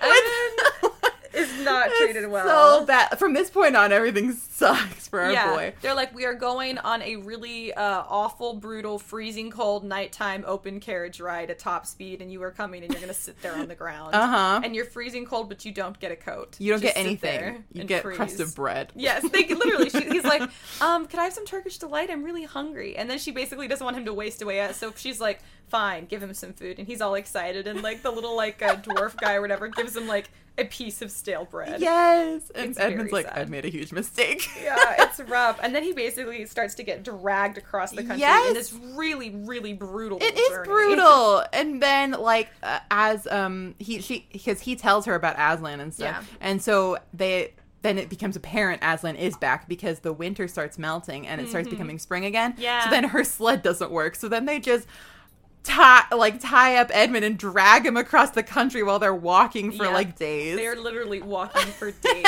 But what happens before that when the snow starts to melt? Here we go. Our boy Santa shows up. Santa shows up because Christmas has come at last. Yay, Christmas! Now Hooray! it's finally Christmas. I'm completely okay with this because in the movie I was like, what the hell is Santa Claus doing here? But in the book, they have already said like 4 or 5 times now, in Narnia, it's always winter but never Christmas. So when Santa Claus shows up, I'm like, oh my god, he's here, it's Christmas, Christmas has come, and then it's going to be spring, and so it makes sense. And I fully approve. I have no problem. I no like that they qualms. get presents because they're very useful. And are useful. it was a good plot device, I suppose. Yeah. But why is there Christmas in Narnia? Because everyone deserves Christmas. Is Aslan not the Jesus figure? Yes. Christmas has not happened yet. Like, this doesn't make any sense. There is no Jesus in Narnia. It's only Aslan. They have adopted the culture from the human world. It does. Let them have it. It almost felt like when I was reading it, I was like, wait, is Santa from Narnia? Like, the way he was talking about Yeah, it? Santa's from Narnia. So that checks Santa out. He's magical. This explains everything, Kendall. I mean, I guess. So, like, Santa shows up. Santa is a Narnian, Yes. if we're going off this logic. He is. So he goes That's into how he the can human magically world, deliver presents on Christmas. deliver in the presents. human world. Yeah. but He's on his way. so to he's go do just that. using our earthly excuse for Christmas to deliver presents. Yes. And so Christmas might mean something else in Narnia. But it does mean the end of winter, for sure. Yeah. I guess so. Yeah. Okay. I mean, over here, it's like the beginning of winter. I guess I just... Or is he getting it in like... He's like, oh, winter's about to be over. I guess I'll get in my presents now. I don't know. I don't know. Listen, they say it's always winter, never Christmas, and then it's Christmas. And now it's finally Christmas. I mean, I understand the significance of that. I guess I can appreciate that. And That's I like why it. I'm accepting it. Okay, here's what I'm going to have to do. Turn off the part of my brain that's like, this doesn't make sense. And just appreciate that it's a book for children. Mm-hmm. Children understand that, oh, Christmas, oh, like, even in the movie, Lucy says something like, oh, well, winter's not all bad. I mean, there's ice skating, Christmas, and Mr. Thomas is like, oh, we don't have Christmas. Yeah. So that makes sense as a child perspective, because you're like, okay, understanding this winter as a bad thing, Yes. you don't even get Christmas. Yeah. And it's also, I guess, a more apt metaphor for Jesus isn't here. Yes. You know, like, if you're going off Lewis's Yes. metaphor. Yeah. Because it's like, okay, now we're truly in a desolate, Yes. like, time in Narnian history. Like, we don't Exactly. even have Jesus. Yeah. Like, you know, but not Jesus. But you know what I mean. Yeah. I guess that's what he was going for. I think so. understand He also it. needed the plot device to deliver the gift, so there was Deliver- that too. Like, he did need a plot device, and also And- Tolkien had said he couldn't do it, and so he did it. Yes. And I respect it I'll- entirely for that alone. You know, I'm gonna choose to respect it as well, because you will never see it in anything else. He really just did No. it. And also, the book was pretty intense for a children's book. I did feel like randomly dropping Santa in there. That is Kinda like, nice. it was like this kind of refreshing, happy moment when things have been getting kind of scary and Yeah. intense. So for a children's book, I think it works very well. Yeah. If this was like young adult, new adult, or adults, I definitely would have been like a little more logically, how do we justify it? Right, But, but I for a appreciate it. for a children's book, Yeah. I like it. I guess. Yeah, and also the fact that they, in the movie, I have no recollection of them saying it's always winter, They do. never Christmas. Yeah, but they say it 5 times in the book, so they really hammer it home. In the movie, it's just maybe the once. I And don't remember, then- but it's definitely there. Yeah, but I just didn't notice it. Like, Okay. it wasn't prominent enough that I was like, oh, Santa Claus is here. It means that the everlasting, awful winter is ending. Mm-hmm. In the book, it's very clear, because 5 times he's like, I really, really want this to be significant when Santa shows up. Well, it's a big deal to Lucy. Yeah. I mean, imagine. I would also be upset. It'd be upsetting. I'd be like, are you kidding Always me? winter, but never Christmas. My best buddy, Mr. Tumnus, doesn't even get Christmas. This is upsetting. But it's very fascinating to Yeah. me. Anyway, So Santa gives them so presents. he gives them presents, and the presents rule. Yeah. Okay, here's another thing I kind of like about it, is that Lewis is like, okay, yeah, Santa's here, but he's not like silly, jolly Santa. He's like cool Santa. Mm-hmm. He is cool. Who's like, and it almost has the same vibe as like when he's describing Aslan, Mm-hmm. where it's like you love him, but there's something a little scary about him. Yeah. It's like the same kind of thing, but Yeah. not in a bad way, but just Yeah. like almost intimidating. Yeah, he's intimidating. And I like that. I think Yeah. it's kind of fun because it elevates it a little bit. I liked it from, too. Like, It wasn't, like, silliness. silly. Yeah, It's exactly. not silly. Yeah. Yeah. And so he gives them sick ass presents. So Peter gets like a cool sword and like a shield, and then Susan gets a bow and arrow, and also this Love like it. horn that like if you blow it, somebody will come help you. Yeah. Susan has the best presents. Maybe this is where I got into archery. Maybe it started You wanted to here. be Susan I wanted to be Pevensey. Susan so bad. God, I don't even blame you. She's so cool. Awesome. And then Lucy gets a little dagger and this like vial of like Healing stuff. yes, Yeah. which is actually awesome. It is very cool. Edmund gets nothing because he's Edmund not gets there. nothing. Yeah, that is so funny. Karma it's is so swift. funny in the second movie when they like all show like back up to Care Paravel. They have all their old Santa presents, and Yeah. Edmund's like, okay, I guess I don't have anything. That's what you get. Santa never came back to give Edmund presents. He was on the naughty list forever. It's gonna take a long time to get off that naughty I list. guess so. God. So anyway, Edmund's being tortured, and the other Pevensies are like, "Yay, Christmas presents!" It's very true. So anyway, they get their cool presents. Oh yeah, they end up finally making it to the stone table, and like, which is where they're meeting Aslan and Aslan's army and stuff. Yeah. And so everyone's there. It's like a cool group of Narnians, and so I love how in Narnia, I do really like this about Narnia. There's like no humans. It's all like mythical creatures or animals. Yeah, I like that too. It's amazing. It is really cool. It's so good. Yeah, I feel like that's really unique. I can't think of another I think fantasy it that's like is. that. Yeah. Narnia is definitely so specific, like, but is. it's by being so broad. Yeah. It's like almost anything except for It's humans. literally everything but humans. Yeah, or like humanoid, really. I mean, Yeah. you can be a centaur or a fawn, Yeah. but that's about it. I mean, you could be like Or a dwarf, I guess. a djinn or a giant too, because the White Witch is right. she's I guess you half can be djinn, a half giant. mythological Yeah, and there's like creature. naiads and dryads, but they're I still love very, the very dryads. different. I mean, those are than distinctly humans. not human. Yeah. But so I think that's so fun because then also once you get into the world building of Narnia, there are like other countries where they are humans, so it's like Narnia is just really cool. Narnia is so cool. Like this rocks. It is. It does rock. It's so good. It's so so the whole army's there. And Aslan is there, and they're like, "Oh, dude, Aslan rocks." Aslan totally rocks. Aslan's amazing. He's like this cool, huge lion. I do picture him exactly like Aslan in the movie. Oh my God. They couldn't have nailed him more. They absolutely nailed it. Yeah. Liam Neeson's voice, big, fluffy lion, who is like, Aslan is so cool. Yeah, this is where my one critique of the book comes in. Yours was Santa Claus. Mine was the anthropomorphic animals that use their paws like hands. I've always hated it. I still hate it. It's something that I hate about animated movies with animals in it. Yes. I hate it. I hate it. I hate it. I've always hated it. And so there's like a part where like the mighty lion clapped his paws, and I'm like, no, he did not. He didn't. Take it back. Take it back. He didn't. Take it back right Please now. say psych. So I just chose to overlook it and pretend we're talking about like Aslan from the movie. Oh yeah, Which totally. is much more acceptable. I completely I told imagined my him. mom that though, and she looked so hurt because fun She fact, did. this is my mom. I did not know. This is like one of my mom's favorite books in the world. She, as a kid, read them and like read them all in a week. Like just kept checking them out from the library and got in really big trouble. And she did not get in trouble really because she didn't do any of her homework because she was just obsessed with reading this series. God, we all have a story like that, don't I we? know, it's so sweet. I And love so that for my mom her. was just so excited we were doing this book. I wish I had known more because I would have had more time to try and like convince her to do the episode with us, Yeah. but she did not want to. But she looked so hurt when I said that about I didn't like that. She kind of did, and I'm like, this isn't like a main thing about it. No, she looked hurt and I felt so bad, but she also likes talking animal movies. Like, it does not bother her one bit. I'm like, that's not how they talk.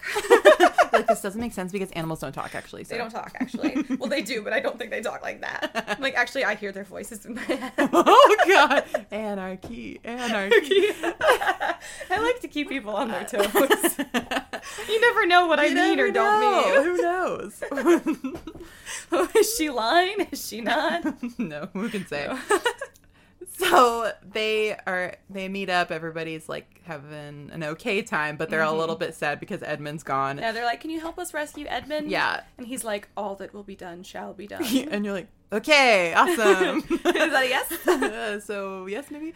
So basically, then they get the one of the wolves who is like the which is like head Yeah. of the wolf thing. Police Yeah, force, basically. Yeah. wolf police. Yeah. He shows up and is like attacking Susan and Lucy, and so Susan's stuck up a tree. Yep. And Aslan's like, okay, Peter, go save your sister. And he's like, oh, okay.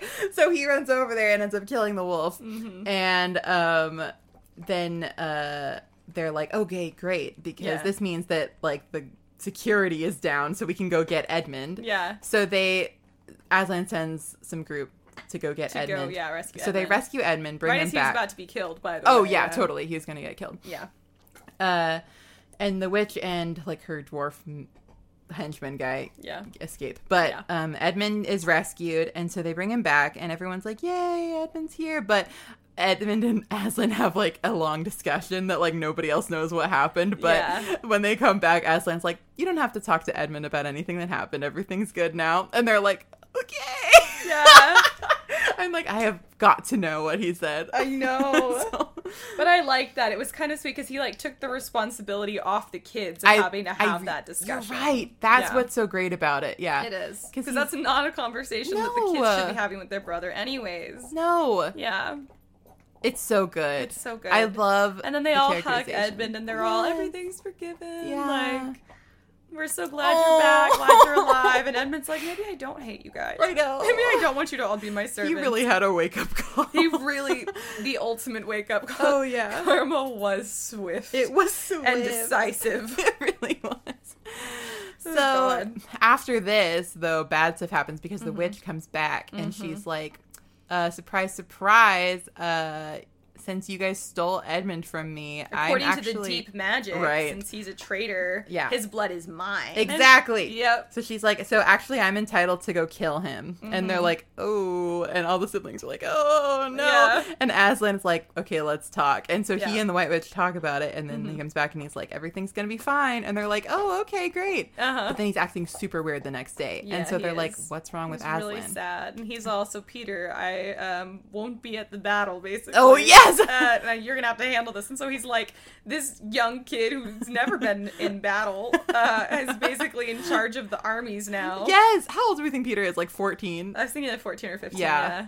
That's sick and twisted. I So, anyway, so Oh my God. that night, Lucy and Susan can't sleep because they're so like, what's wrong with Aslan? Yeah. And then they go out and find him, and they're like, hey, what's going on? And he's like, he lets them like walk around with Yeah. him for a little bit. Yeah. He's like, I'll actually be out of the company, thanks. But he's like, Ah. but you have to turn around when I tell you. And Yeah. they're like, okay, sure. And Yeah. they don't. So they're walking, and he's like, okay, this is it. I'll see you guys. But not really. But, and they're like, okay, bye. And then they follow him anyway. Yeah. And then they witness Aslan getting tied up and murdered on the shaved. and shaved And then murdered. by the White Witch and all her goons. They're awful. This is really scary. Like, if It's I were actually a kid, terrifying. It's really, really scary. It's so scary. The scene in the movie scared the hell out It of is me. terrifying. In the movie, it's terrifying. Oh yeah, they I mean, really. it's pretty much how it's described in the It really book. is. It really is scary. It's the same, yeah.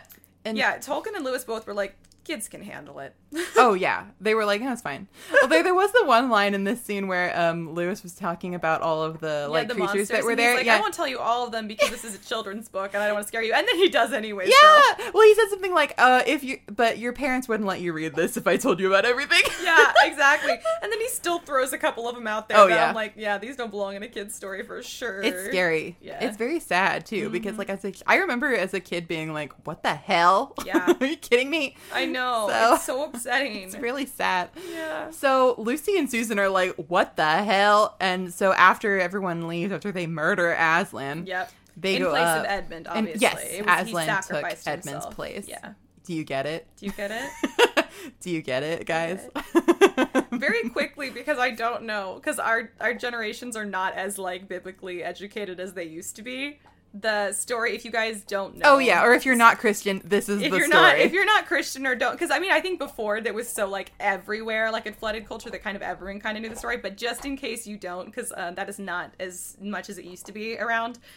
The story in the Bible is that Jesus is the Son of God, and he came to earth to die on the cross as a sacrifice for our human sins, so that when we die, we can go to heaven instead of where we belong because of our sins. We basically Right. we don't have to account for our sins because Jesus died and sacrificed himself for them. So the allegory is It's a direct clear. allegory, yeah. Edmund is humanity. Uh-huh. Aslan is Jesus. Uh-huh. And so And because he loved him so much, He took his place on the stone table and Right. was sacrificed. And also, he's like the son of the emperor across the sea, Aslan is, or something. Which I was Right. like, I the emperor across totally the forgot sea is about God. that. I forgot about that I don't think too. they even mention it in the I movie don't at think all. they do. So Yeah, but that's so it's very much a direct allegory. But the thing it's is, extremely it is- direct. but what I love about when he does allegory, same when Tolkien did, although I think Tolkien said some BS, like he didn't do an allegory, and I was like, he did an allegory, but whatever.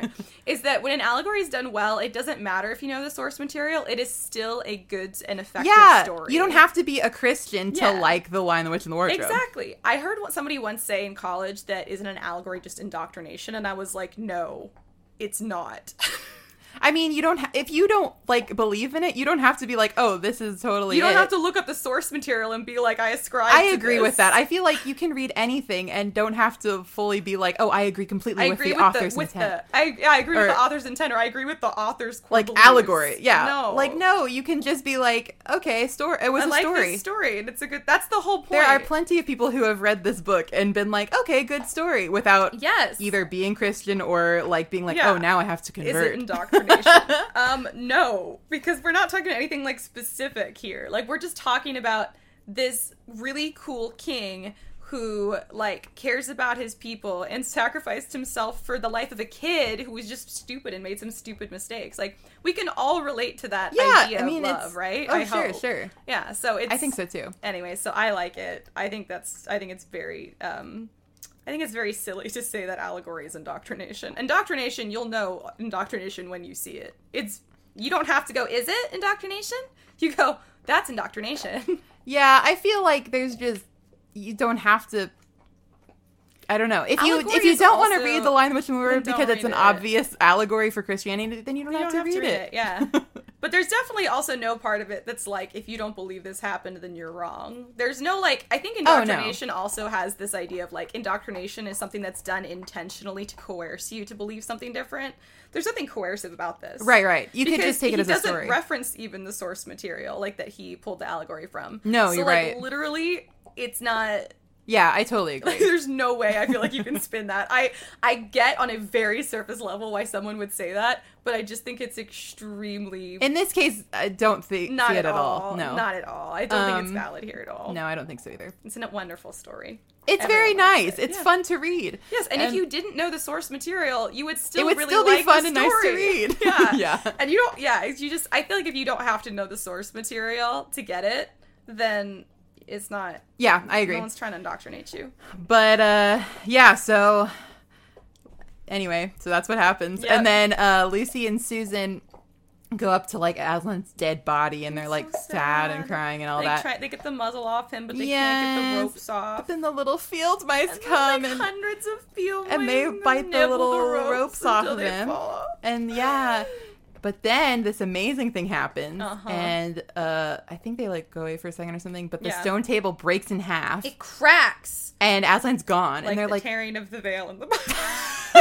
Get it? He went, like, very, like... He went scene for scene of the crucifixion. He really did. Like, he did. And you know what else I realized this time? Is that it's women who discovered that Jesus' body was missing, and it's the girls who discovered the girls, yeah. Yeah, because earlier he's like, no, the girls won't be in battle, the boys will. And I was like, C.S. Lewis, are you being sexist? And then I realized, I think it's because he wanted the girls to be the ones who discovered the Aslan thing. Yes, which I like that they got to do too. it. Yeah, so I liked it. I have no problems with this. So, so then Aslan shows up fully fine, healed, looking normal. He's got his mane back. Yes, and he's like, "Hey, besties," and they're like, "Oh my god!" And so then they have like this fun little romp, and they're all having the best time ever. Yeah, and he's like. Yeah, so if the witch had known the deep magic, she would have known that it would be reversed if somebody who wasn't the traitor took their place or whatever. Basically, she's been here for a long time, but she's not been here for since the beginning of times, and I have, so I know the deep magic. Yeah, and they're like, what? Is this where the don't cite the deep magic to me, they say it in the movie, but they don't say it in the book. And it's such a good line. I know, I wish they had done it in the book. I was there when it was written. It's so sick, dude. Don't cite the deep magic to me, witch. I was there when it was written. And she sits down real quick, and you're like, oh, so good. Damn. That's an amazing line. Lewis, only note, really. I can look past the he should have done that. I needed that line in there. I'll look past the clapping your paws. Actually, I can't. 2 notes. Yeah, so that line doesn't exist, and the clapping paws. 2 notes in the whole. 2 notes. That's it. 2 notes. Tolkien is like, I have reefs of He's notes. Like, I have 4 pages of notes, actually. But yeah, so then they have this cool, they get to ride on Aslan's back. I just wanted to ride a lion after this. This is the coolest scene. I want to ride a lion so bad. I know, the way he describes it, and it's I've talked about this earlier with you before, but I love the visual of Aslan because it's his mane is so soft, and you just kind of want to cuddle him, but he's also kind of scary, but Oh, he's It's so amazing. cool. It's so cool. I love him, and he's like really nice, but also Yeah. like he'll fuck you up, you know? Yeah, he oh, will. sorry. Oh, great. Now I have to bleep it out. I know. Thanks, Spoon. This is a children's book. I know, and our Lion the Witch in the Wardrobe I episode. know. Well, you know what? Our listeners are mostly not children. Yeah. I don't know if we have any child listener. I hope we I don't. kind of hope we don't, yeah. I really don't hope let we your don't. kids listen to Don't us. let your kids listen to us. High schoolers and on, preferably. Yeah. So, anyway, so they go to a cool ride with Aslan, and then they go to the witch's castle, and Aslan frees all of the like stone people Yeah, there. already been turned to stone. Right, Yeah. so that's the thing she does. She'll turn Yeah. people to stone. So he like breathes on them, and then they become not stone anymore, Yeah. which is so cool. It's super cool. So then they're basically Mr. Tumnus is there, everybody's there, and Yeah. they're like, "Yay, we're having a great time." So then, with these reinforcements, they go back to the battle, and so Aslan and Lucy and Susan and everybody go back, and the battle's like in full swing, and everybody's been fighting. So.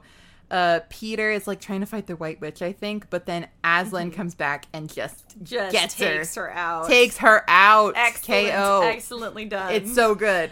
I really enjoyed this battle scene in the movie too. Like it's so good in the cinematography movie. wise, oh my god, this is an amazing battle. I love it, and she It's looks so good. so scary and cool. She does. Her like when she goes from her like winter outfit to her like summer outfit, Yes. and like this is really awesome. She looks awesome. She does. That was Listen, also a she perfect has casting. Style, okay. Oh It yeah, was. she does have style. It was the perfect casting. She did a great job. Mm-hmm. And she's very scary at the end, and like she's straight about to so murder these scary. children. You know? She is. I never questioned that she was going to murder Oh no, the children. she's totally I scary. was like, I'd be afraid to know you in real life. Oh yeah.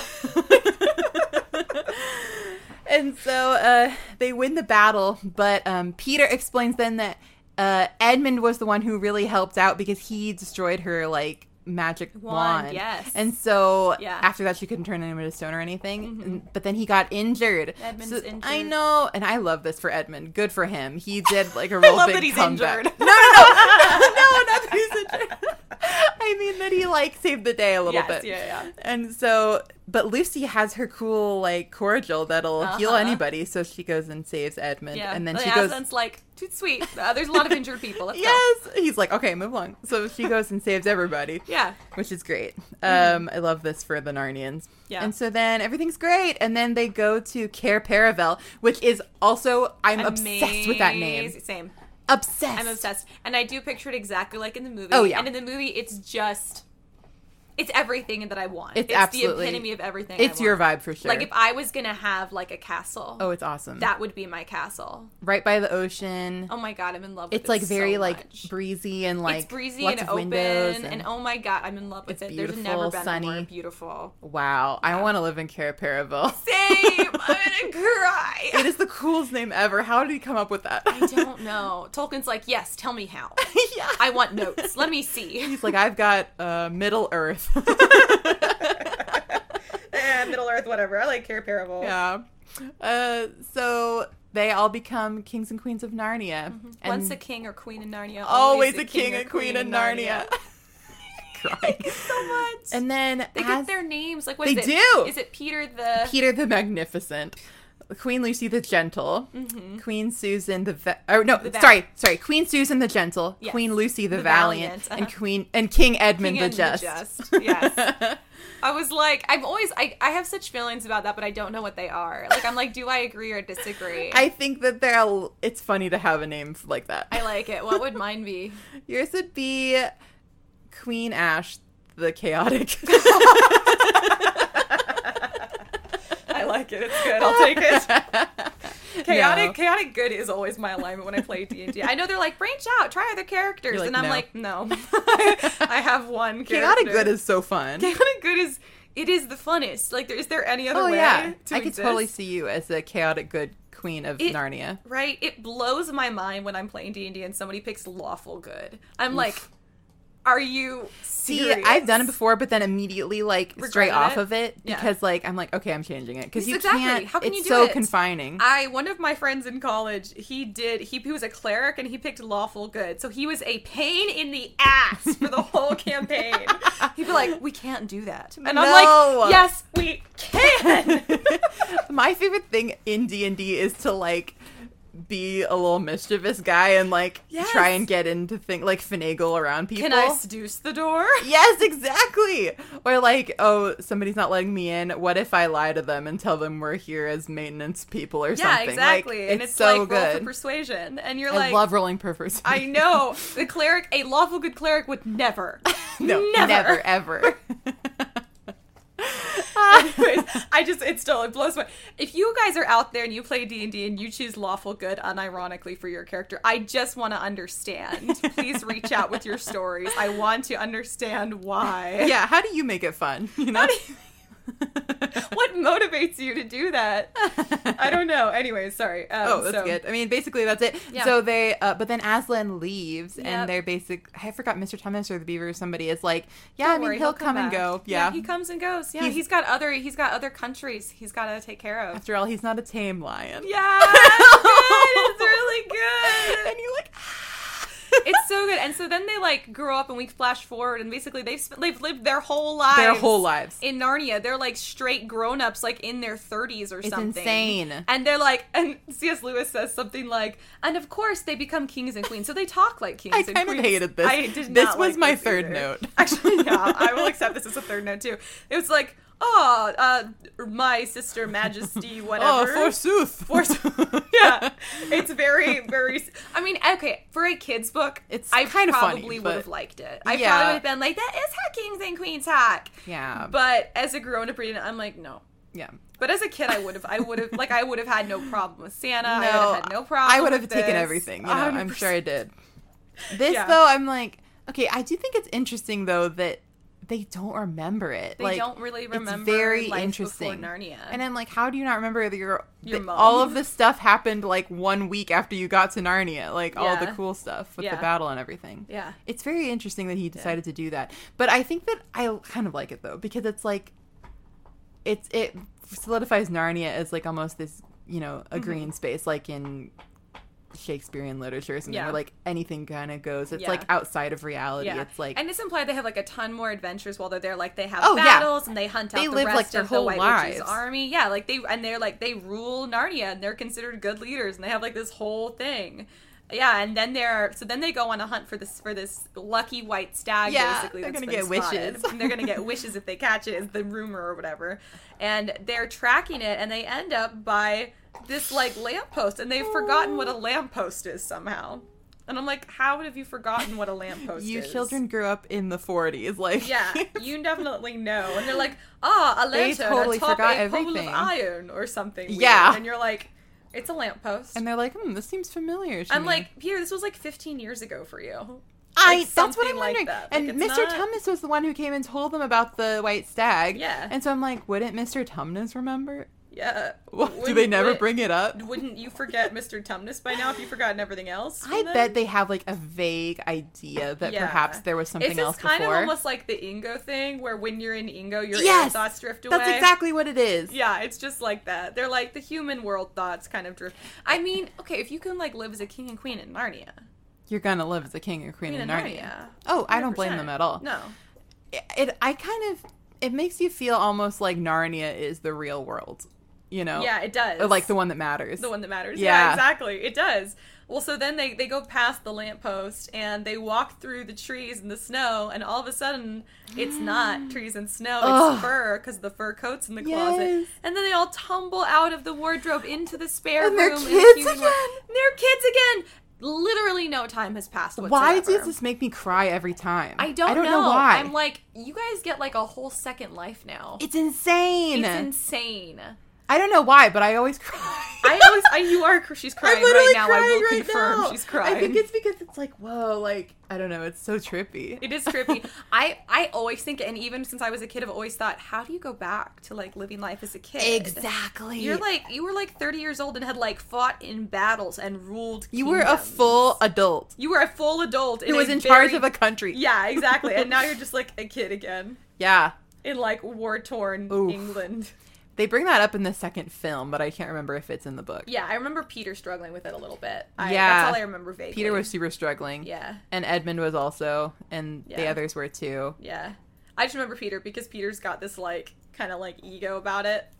Oh, yeah. His would be Peter the Magnificent. That Peter, would be his I have title. such beef with movie Peter, I'm going to say it. I know you do, but at the same time, I was like, but he's really cute.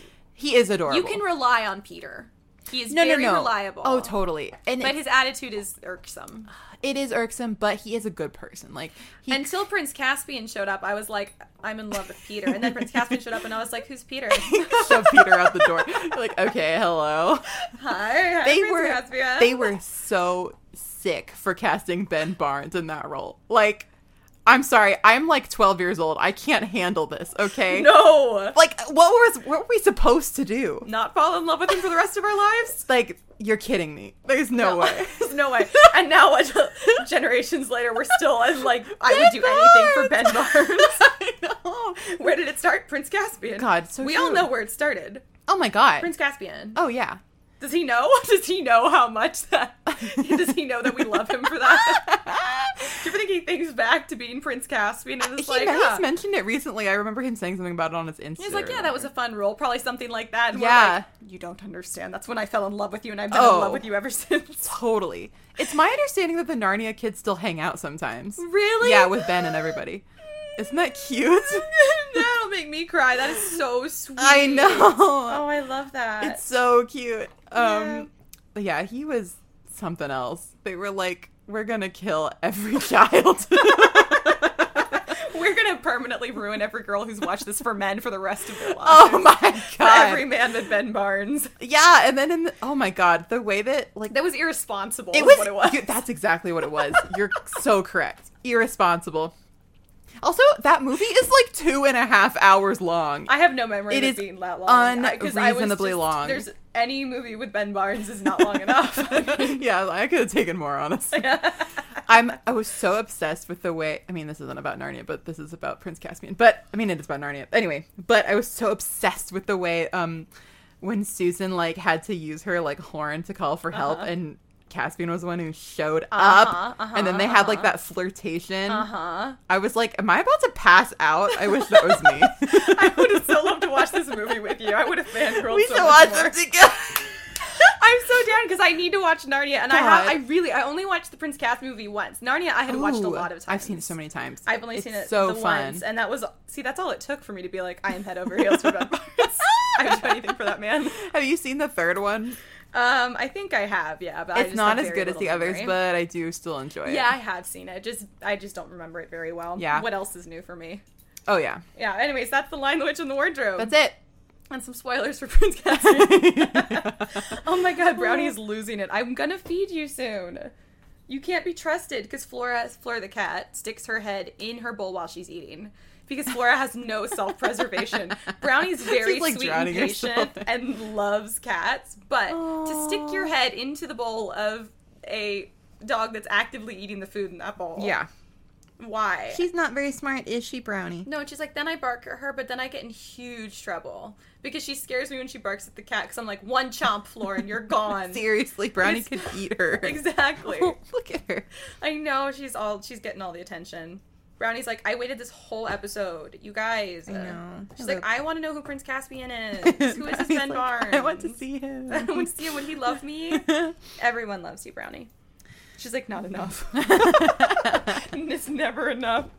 I know. God, you are so needy. I love you. Okay, so what's favorite and least favorite parts? Okay, favorite part. I didn't prepare. Oh no. I never prepare. I think Chaotic favorite good. part, Aslan coming back from the dead, and then them all romping around. Okay, how can you have like a different favorite part? It's I so love good. when the stone table cracks. I Yeah. loved it in the movie. I love it in the book. I love when the stone table cracks. It's so good. It's awesome. I think that's probably my favorite part. really good. Yeah. Least favorite part? Least favorite part. I almost hate when Edmund like realizes what a mistake he's made because it hurts so Oh, bad. it does hurt. You're like, Edmund, I'm so sorry, but also you totally brought this on yourself. Oh, but yeah. I'm sorry you have to go through your consequences. Miley's. I think that I've always hated so much the part when Edmund lies and says he hasn't been to Narnia. It makes me Makes you mad. insane. Yeah. I'm like, I'm about to go feral. Yeah. It's so stressful to me. Yeah.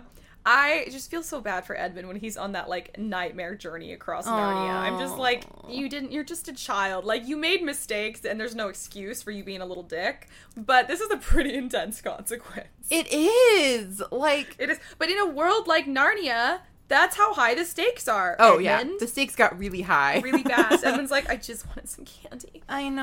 And I'm like, well, you shouldn't have sold out your siblings, but... I mean, this is not comeuppance, good. but Karma was swift. She was swift and merciless. And I feel bad for him. I did too. And Yeah. then, oh my gosh, I hate, the part in the movie, and it happened in the book too. I didn't remember that it happened in the book. But when the White Witch slaps him, Oh, I know. it makes me so mad. I want to We kill don't her. slap children. Like, we absolutely don't. We do And then in the absolutely movie, not. he gets like his lip is all bloody, I and then he starts know. crying. That's how I picture it. I just And want to he's give him a hug. so cute in the movie. Like, I that little boy is know. adorable. He is so cute. You're just like, I just want to give you a hug. I'm sorry you're going It's through horrible. this. Even though you created... The thing with Edmund's whole character is he stresses me out so bad because I know that he's like a symbol for humanity. Uh-huh. And I know that we all have those moments where we do the wrong thing Yeah. for the wrong reasons, but because just because of some way that we feel, because we feel hurt by something. And so we justify doing the wrong thing for completely the wrong reasons. Yeah. And I hate it so much because with Edmund, it's so easy to like vilify him and just be annoyed with him. But then I also I'm like, oh my god, it's us. Yeah, though, but that's it's me. us. And so it's so stressful because I'm like, he's like least favorite character, but also it's awful that he would be because that's like saying I'm my own least favorite character. Yeah. And Yeah. what's so great about it, it's like so beautiful actually, because he makes the wrong choice for the wrong reason, and he's still forgiven, and Yeah. everyone still loves him. Yeah. And then he goes on to do really good things. He does. And he learns from his mistakes. He has a and everyone redemption gives him the story. opportunity to do that. They forgive him, and he has a redemption story, and he definitely learns from his mistakes. Yeah, and and Lewis never paints him as he's a bad character. No, he never. doesn't. He doesn't. It's just hard to know sometimes when I'm writing because like he's obviously not a villain, but he is an antagonistic force. Oh in the yeah, book. totally. And it's just hard to go, I'm my own antagonist. And I'm the antagonist for others. That's Yeah. really hard to remember, is that Yeah. sometimes you are someone else's antagonist. And it's all your fault because you are being a dick. And that's just, like, really hard to remember sometimes. It makes me feel so bad. But then it's obviously the upside, too, where, like, Edmund's story is redemption and he does great things and people Yes. forgive him and love him. And people do. The people in your life do that. But it's just, like, so hard to hold that mirror up Oh, sometimes. yeah. It hurts. It's hard to remember that, I don't know, it's very easy to not have any grace for yourself or other people, but, Yeah. or especially yourself, honestly, because Yeah. if you make a mistake and you know that it's bad, Yeah. it's almost like, I don't know, lately I've been struggling with this, where you're like, I don't know, you just have to remember everybody has been a dick at some point in their life, 100%. and you will be a dick again. Yep. And You will. it's You have. just how it is. People Yeah. are not perfect. And Yeah. you're going to be the bad guy sometimes. Yeah. But that doesn't mean you're a bad person. And you can Yes. always try and do better. Yes, exactly. You're never too far gone. No. Yeah, I agree. It's such like it's so hard to be a human. It it's so hard to be is. a human. And that's why we're like, oh, it must have been hard to be. Yeah, we're like, oh, we've all got sympathy for Edmund. We do. because we're like, yeah, that could happen. Yeah. I mean, would it be over Turkish delight for me? No. No. But might I? French fries would be yours. Yeah, it's exactly what I was gonna say. You know me so well. I was gonna be like, might I toss someone over for French fries if they've really pissed me off? Yeah. Oh, maybe. I'm already mad at Peter. Hell yeah. No. I'm gonna sell them out for some French fries. This is a win-win-win-win. Win, baby. Okay, but least favorite characters? Favorite character, Edmund. All right, that's what you said. I'm an Edmund Stan. I'm an Edmund Stan. I'm an Edmund stan. It weirded me out that there was a D at the end of his name. Anyway. Least favorite character. I don't know. I mean, the Edmund. witch I'm just is kidding. bad. Yeah. At least favorite is the same one. For Edmund, Well, it would be justified. It is though. Like, I'm not saying that he's like the best I think he is the best character because he's so complex. He is. And he has the biggest arc. Yeah. But it's not like he's most likable. Yeah. Is what I'm trying to say. Yeah. But that's why he's my favorite. Yeah. My favorite character is definitely Aslan because I'm just like, he's the most badass that's ever Oh, existed. he's so good. He is absolutely like this personification of love. But he Yes. is not weak. He is gentle, but he is strong. Like, he is Yes. like all of these beautiful paradoxes that like humanity at its best could be.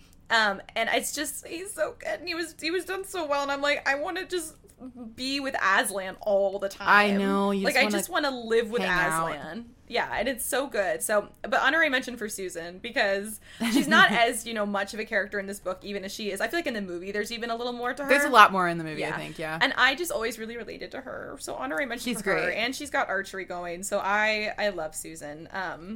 It's so funny that she becomes Susan the Gentle, and I've always related to her, but I do not typically identify as a gentle person. I think you are, though. I used to be very gentle. I think that I, at some point, decided that I could not afford to be gentle anymore. And so I went the other way with my personality on purpose. But I think you still are, even if you don't see it. I think I am, actually. I think my genuine personality is Yeah. very gentle. I think I often front like I'm not, because Right. I just feel like I can't afford to. Exactly. It feels like a luxury to get to be gentle. That's not true. It's a paradox, but there's got to be a way to pull that off. Yeah. And Yeah. like, you know what I like about Susan is that Susan is also extremely complex. I feel like, can we talk about for a second the really quick, how they're the 4 Hogwarts houses? They are. Susan Yes, is they are. Ravenclaw. She is. She's Ravenclaw. But because she's kind of, I like her because she is very gentle. You can see that. Like, she cares about people and things. Yeah.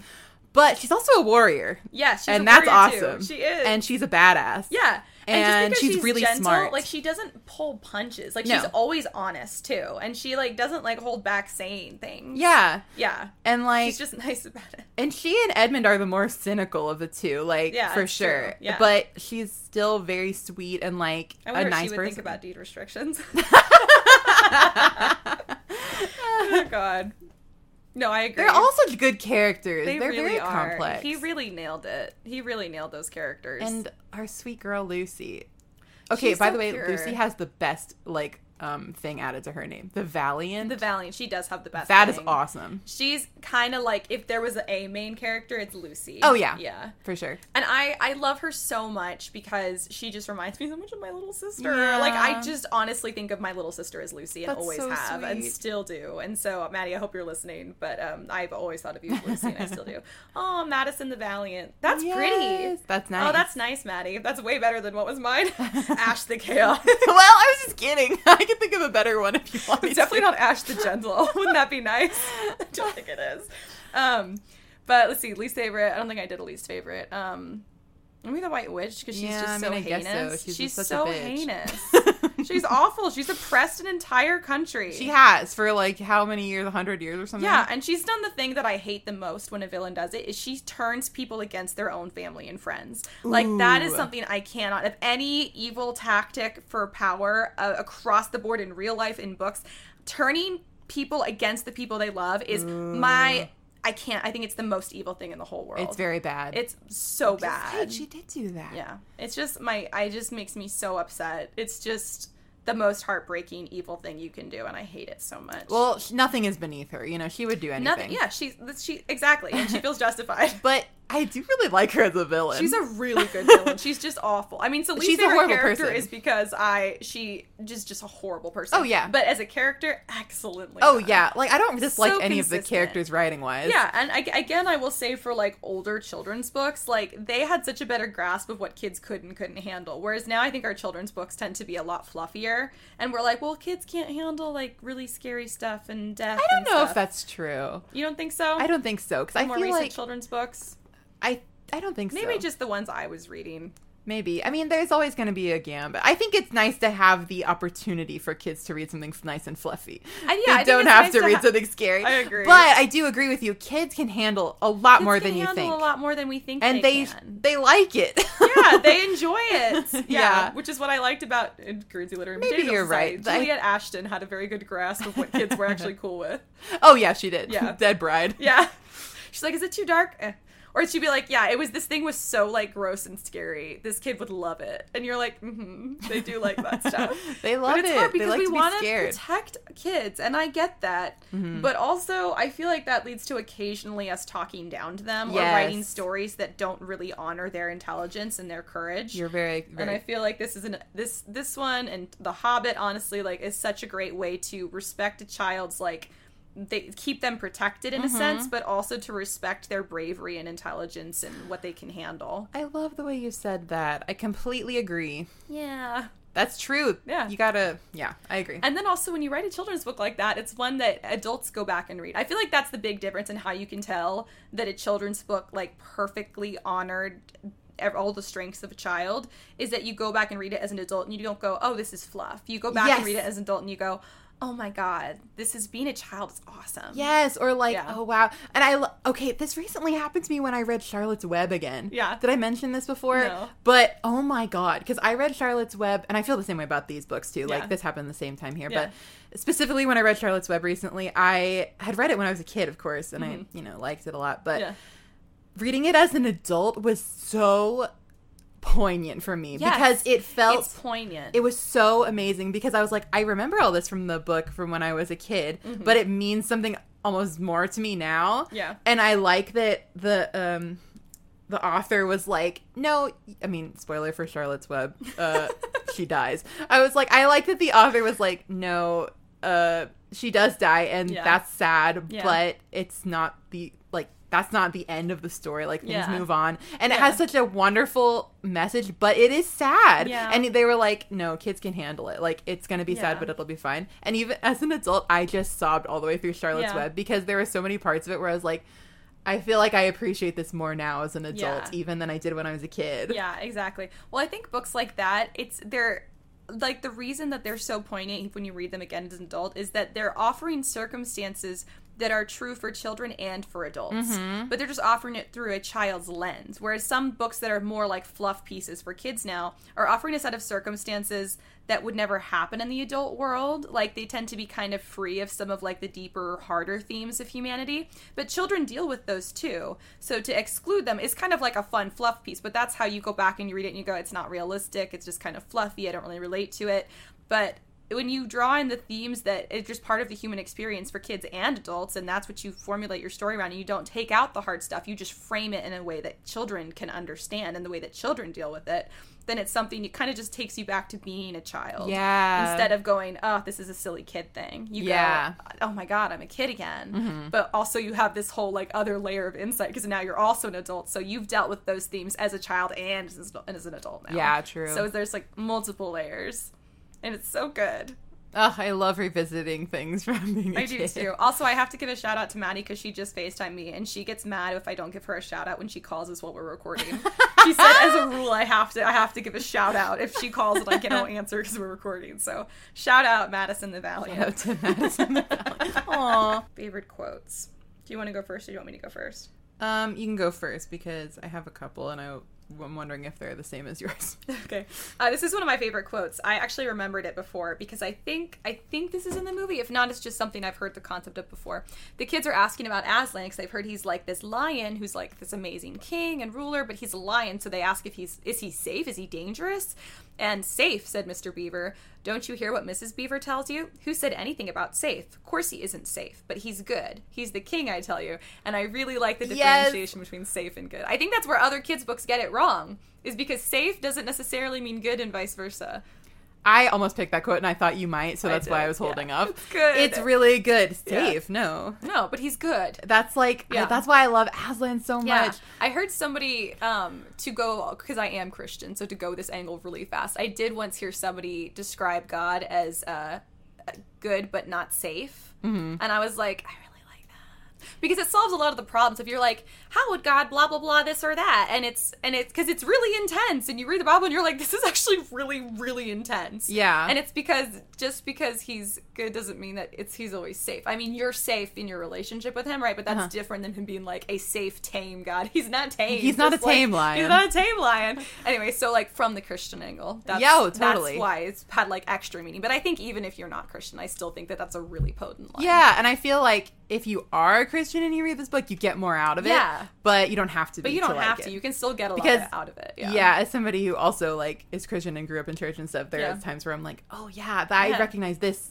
sort of, exactly. Or like this makes sense to me. You recognize other stuff from my framework. Yeah. The way it might have made sense to Lewis. Yeah, so it's just interesting. Here's mine that I just thought was funny. It's when Peter and Susan are talking to the professor about Lucy.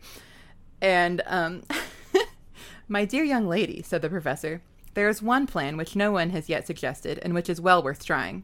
What's that? Said Susan. we might all try minding our own business. That's a good one. That's funny. I almost picked that one too. That's a really good one. That is a very good quote. I love that guy. We'll try minding our own business. That's funny. I really like that at the end, we didn't mention it, but the professor says, like, yeah, I don't think you'll get back to Narnia the same way you did, but, Yeah. you know, keep an eye out. Yeah. You never know. Yeah. I like that this guy knows a lot about Narnia, but he just doesn't say it. But he's like, I clearly Oh, he totally know. knows. Yeah. And I'm trying to remember, but I feel like I think he is the kid from The Magician's Nephew, or he's, like, related. Yeah, I've heard something like that. I'm Yeah, trying yeah, to yeah. remember exactly. But the wardrobe gets created at the end of The Magician's Nephew, Oh, does it? I believe. That's Yeah. cool. I think it's made from wood from Narnia. And I didn't say it, but there's an actual door that inspired the wardrobe. Oh, really? From C.S. Lewis. And there's also a lamppost that inspired that. So the lamppost and the wardrobe specifically were inspired by a real lamppost and a real door that C.S. Lewis saw. And Catherine, shout out to our listener Catherine, who also kind of my pen pal Catherine. She was telling me, so she got to go and do like a semester abroad in England, and she got to go see those places, and she sent me a picture, and it's really cool. So Yay! unless I dreamed that, I think that was real. Sometimes I have very vivid dreams. I sound like a psycho. Oh my gosh! But no, I'm fairly certain because I know she went to semester abroad and she was like telling me stories and stuff. But I'm pretty sure she sent me a picture. So super cool. That's awesome. Yeah, I like it. What did we Yeah, learn? I like it. I like it. What did we learn? I feel like I already said a lot of what we learned. Yeah, I feel like we already did that. Yeah. I don't know. We learned no candy is no worth your siblings. I was gonna say. Yeah. If you're mad at your siblings, give it a day. Okay, it'll be okay. Don't do anything drastic. For real. Here's one. He mentions it a couple times. I thought it was so funny. It is not smart to to close the door when you're in a wardrobe. Every sensible person knows Yes! to leave the wardrobe door open behind you, to never lock yourself Edmund in a wardrobe. forgot that. Edmund wasn't sensible. He was not being sensible. But Peter and Lucy were. It was funny, yeah. It was like 3 times. Yeah. It's like, because every sensible person knows not to close the wardrobe door behind you. And I'm like, did he write this because he thought kids were going to lock themselves in their wardrobes after reading this book? Maybe he did. No, his publisher was like, we need some kind of like disclaimer safeguard. Can We're you going to get add something, sued. please? Yeah.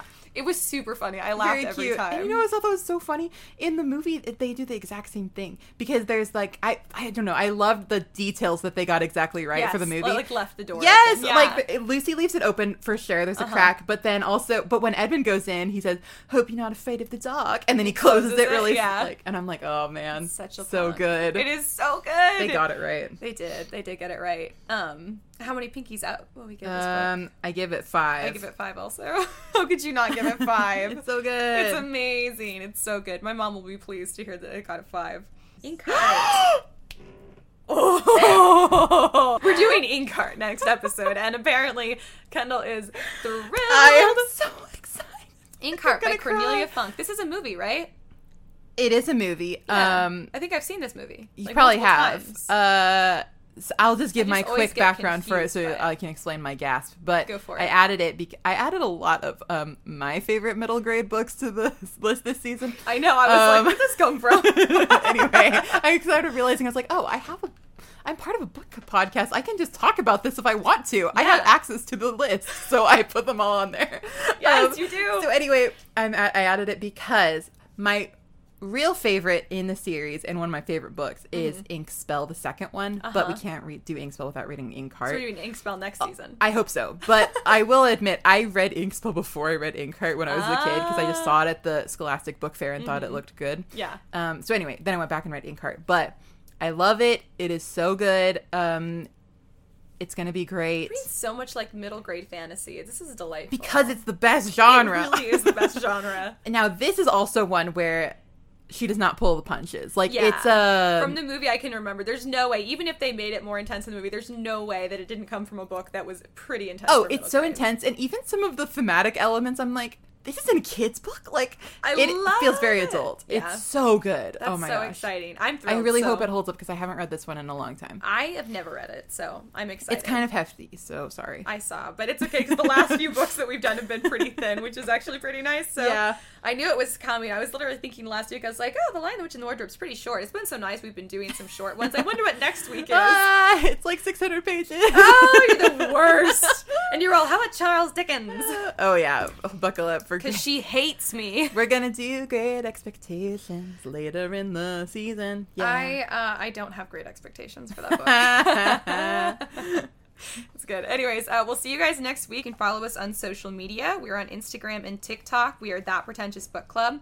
If you want to support the pod or you want to watch our video episodes, some of our episodes have videos, which is pretty cool. You can do that on Patreon. On Patreon, you can find us under Story Siren Studio. That is our production company. You can also go to StorySirenStudio.com if you want to check out our merch. We've got lots of cool insider merch. Maddie is, in fact, making me a I'm a Fierce Little Acorn shirt. So we will include that design on there when we have it. That is from A Midsummer Night's Dream. So we've got all kinds of fun, like, literary merch there if you guys want to go check it out and also support the pod, which is nice. You can also learn more about us and how the pod started and all that good stuff. If you guys have book suggestions you want us to consider for next season, or you just want to chat about, you can DM us on social, or you can email us at contact@StorySirenStudio.com. And if you guys wouldn't mind leaving a review below, that would be fantastic. We're always growing, and it's so nice, and we love hearing from you guys and hearing what you like and what you don't like and what you want more of. So reach out, chat with us. Thank you guys for being here for all of our chaos. It's quite nice of you. Yeah, thanks for sticking around. I forgot. We're talking to dead air. Nobody's listening. Oh, that's right. Thanks, ghosts, for listening to us, ghosts in this room. But anyways, we'll see you guys next week. And until then, keep your teacups full. Your pinkies high. And your book club Pretentious.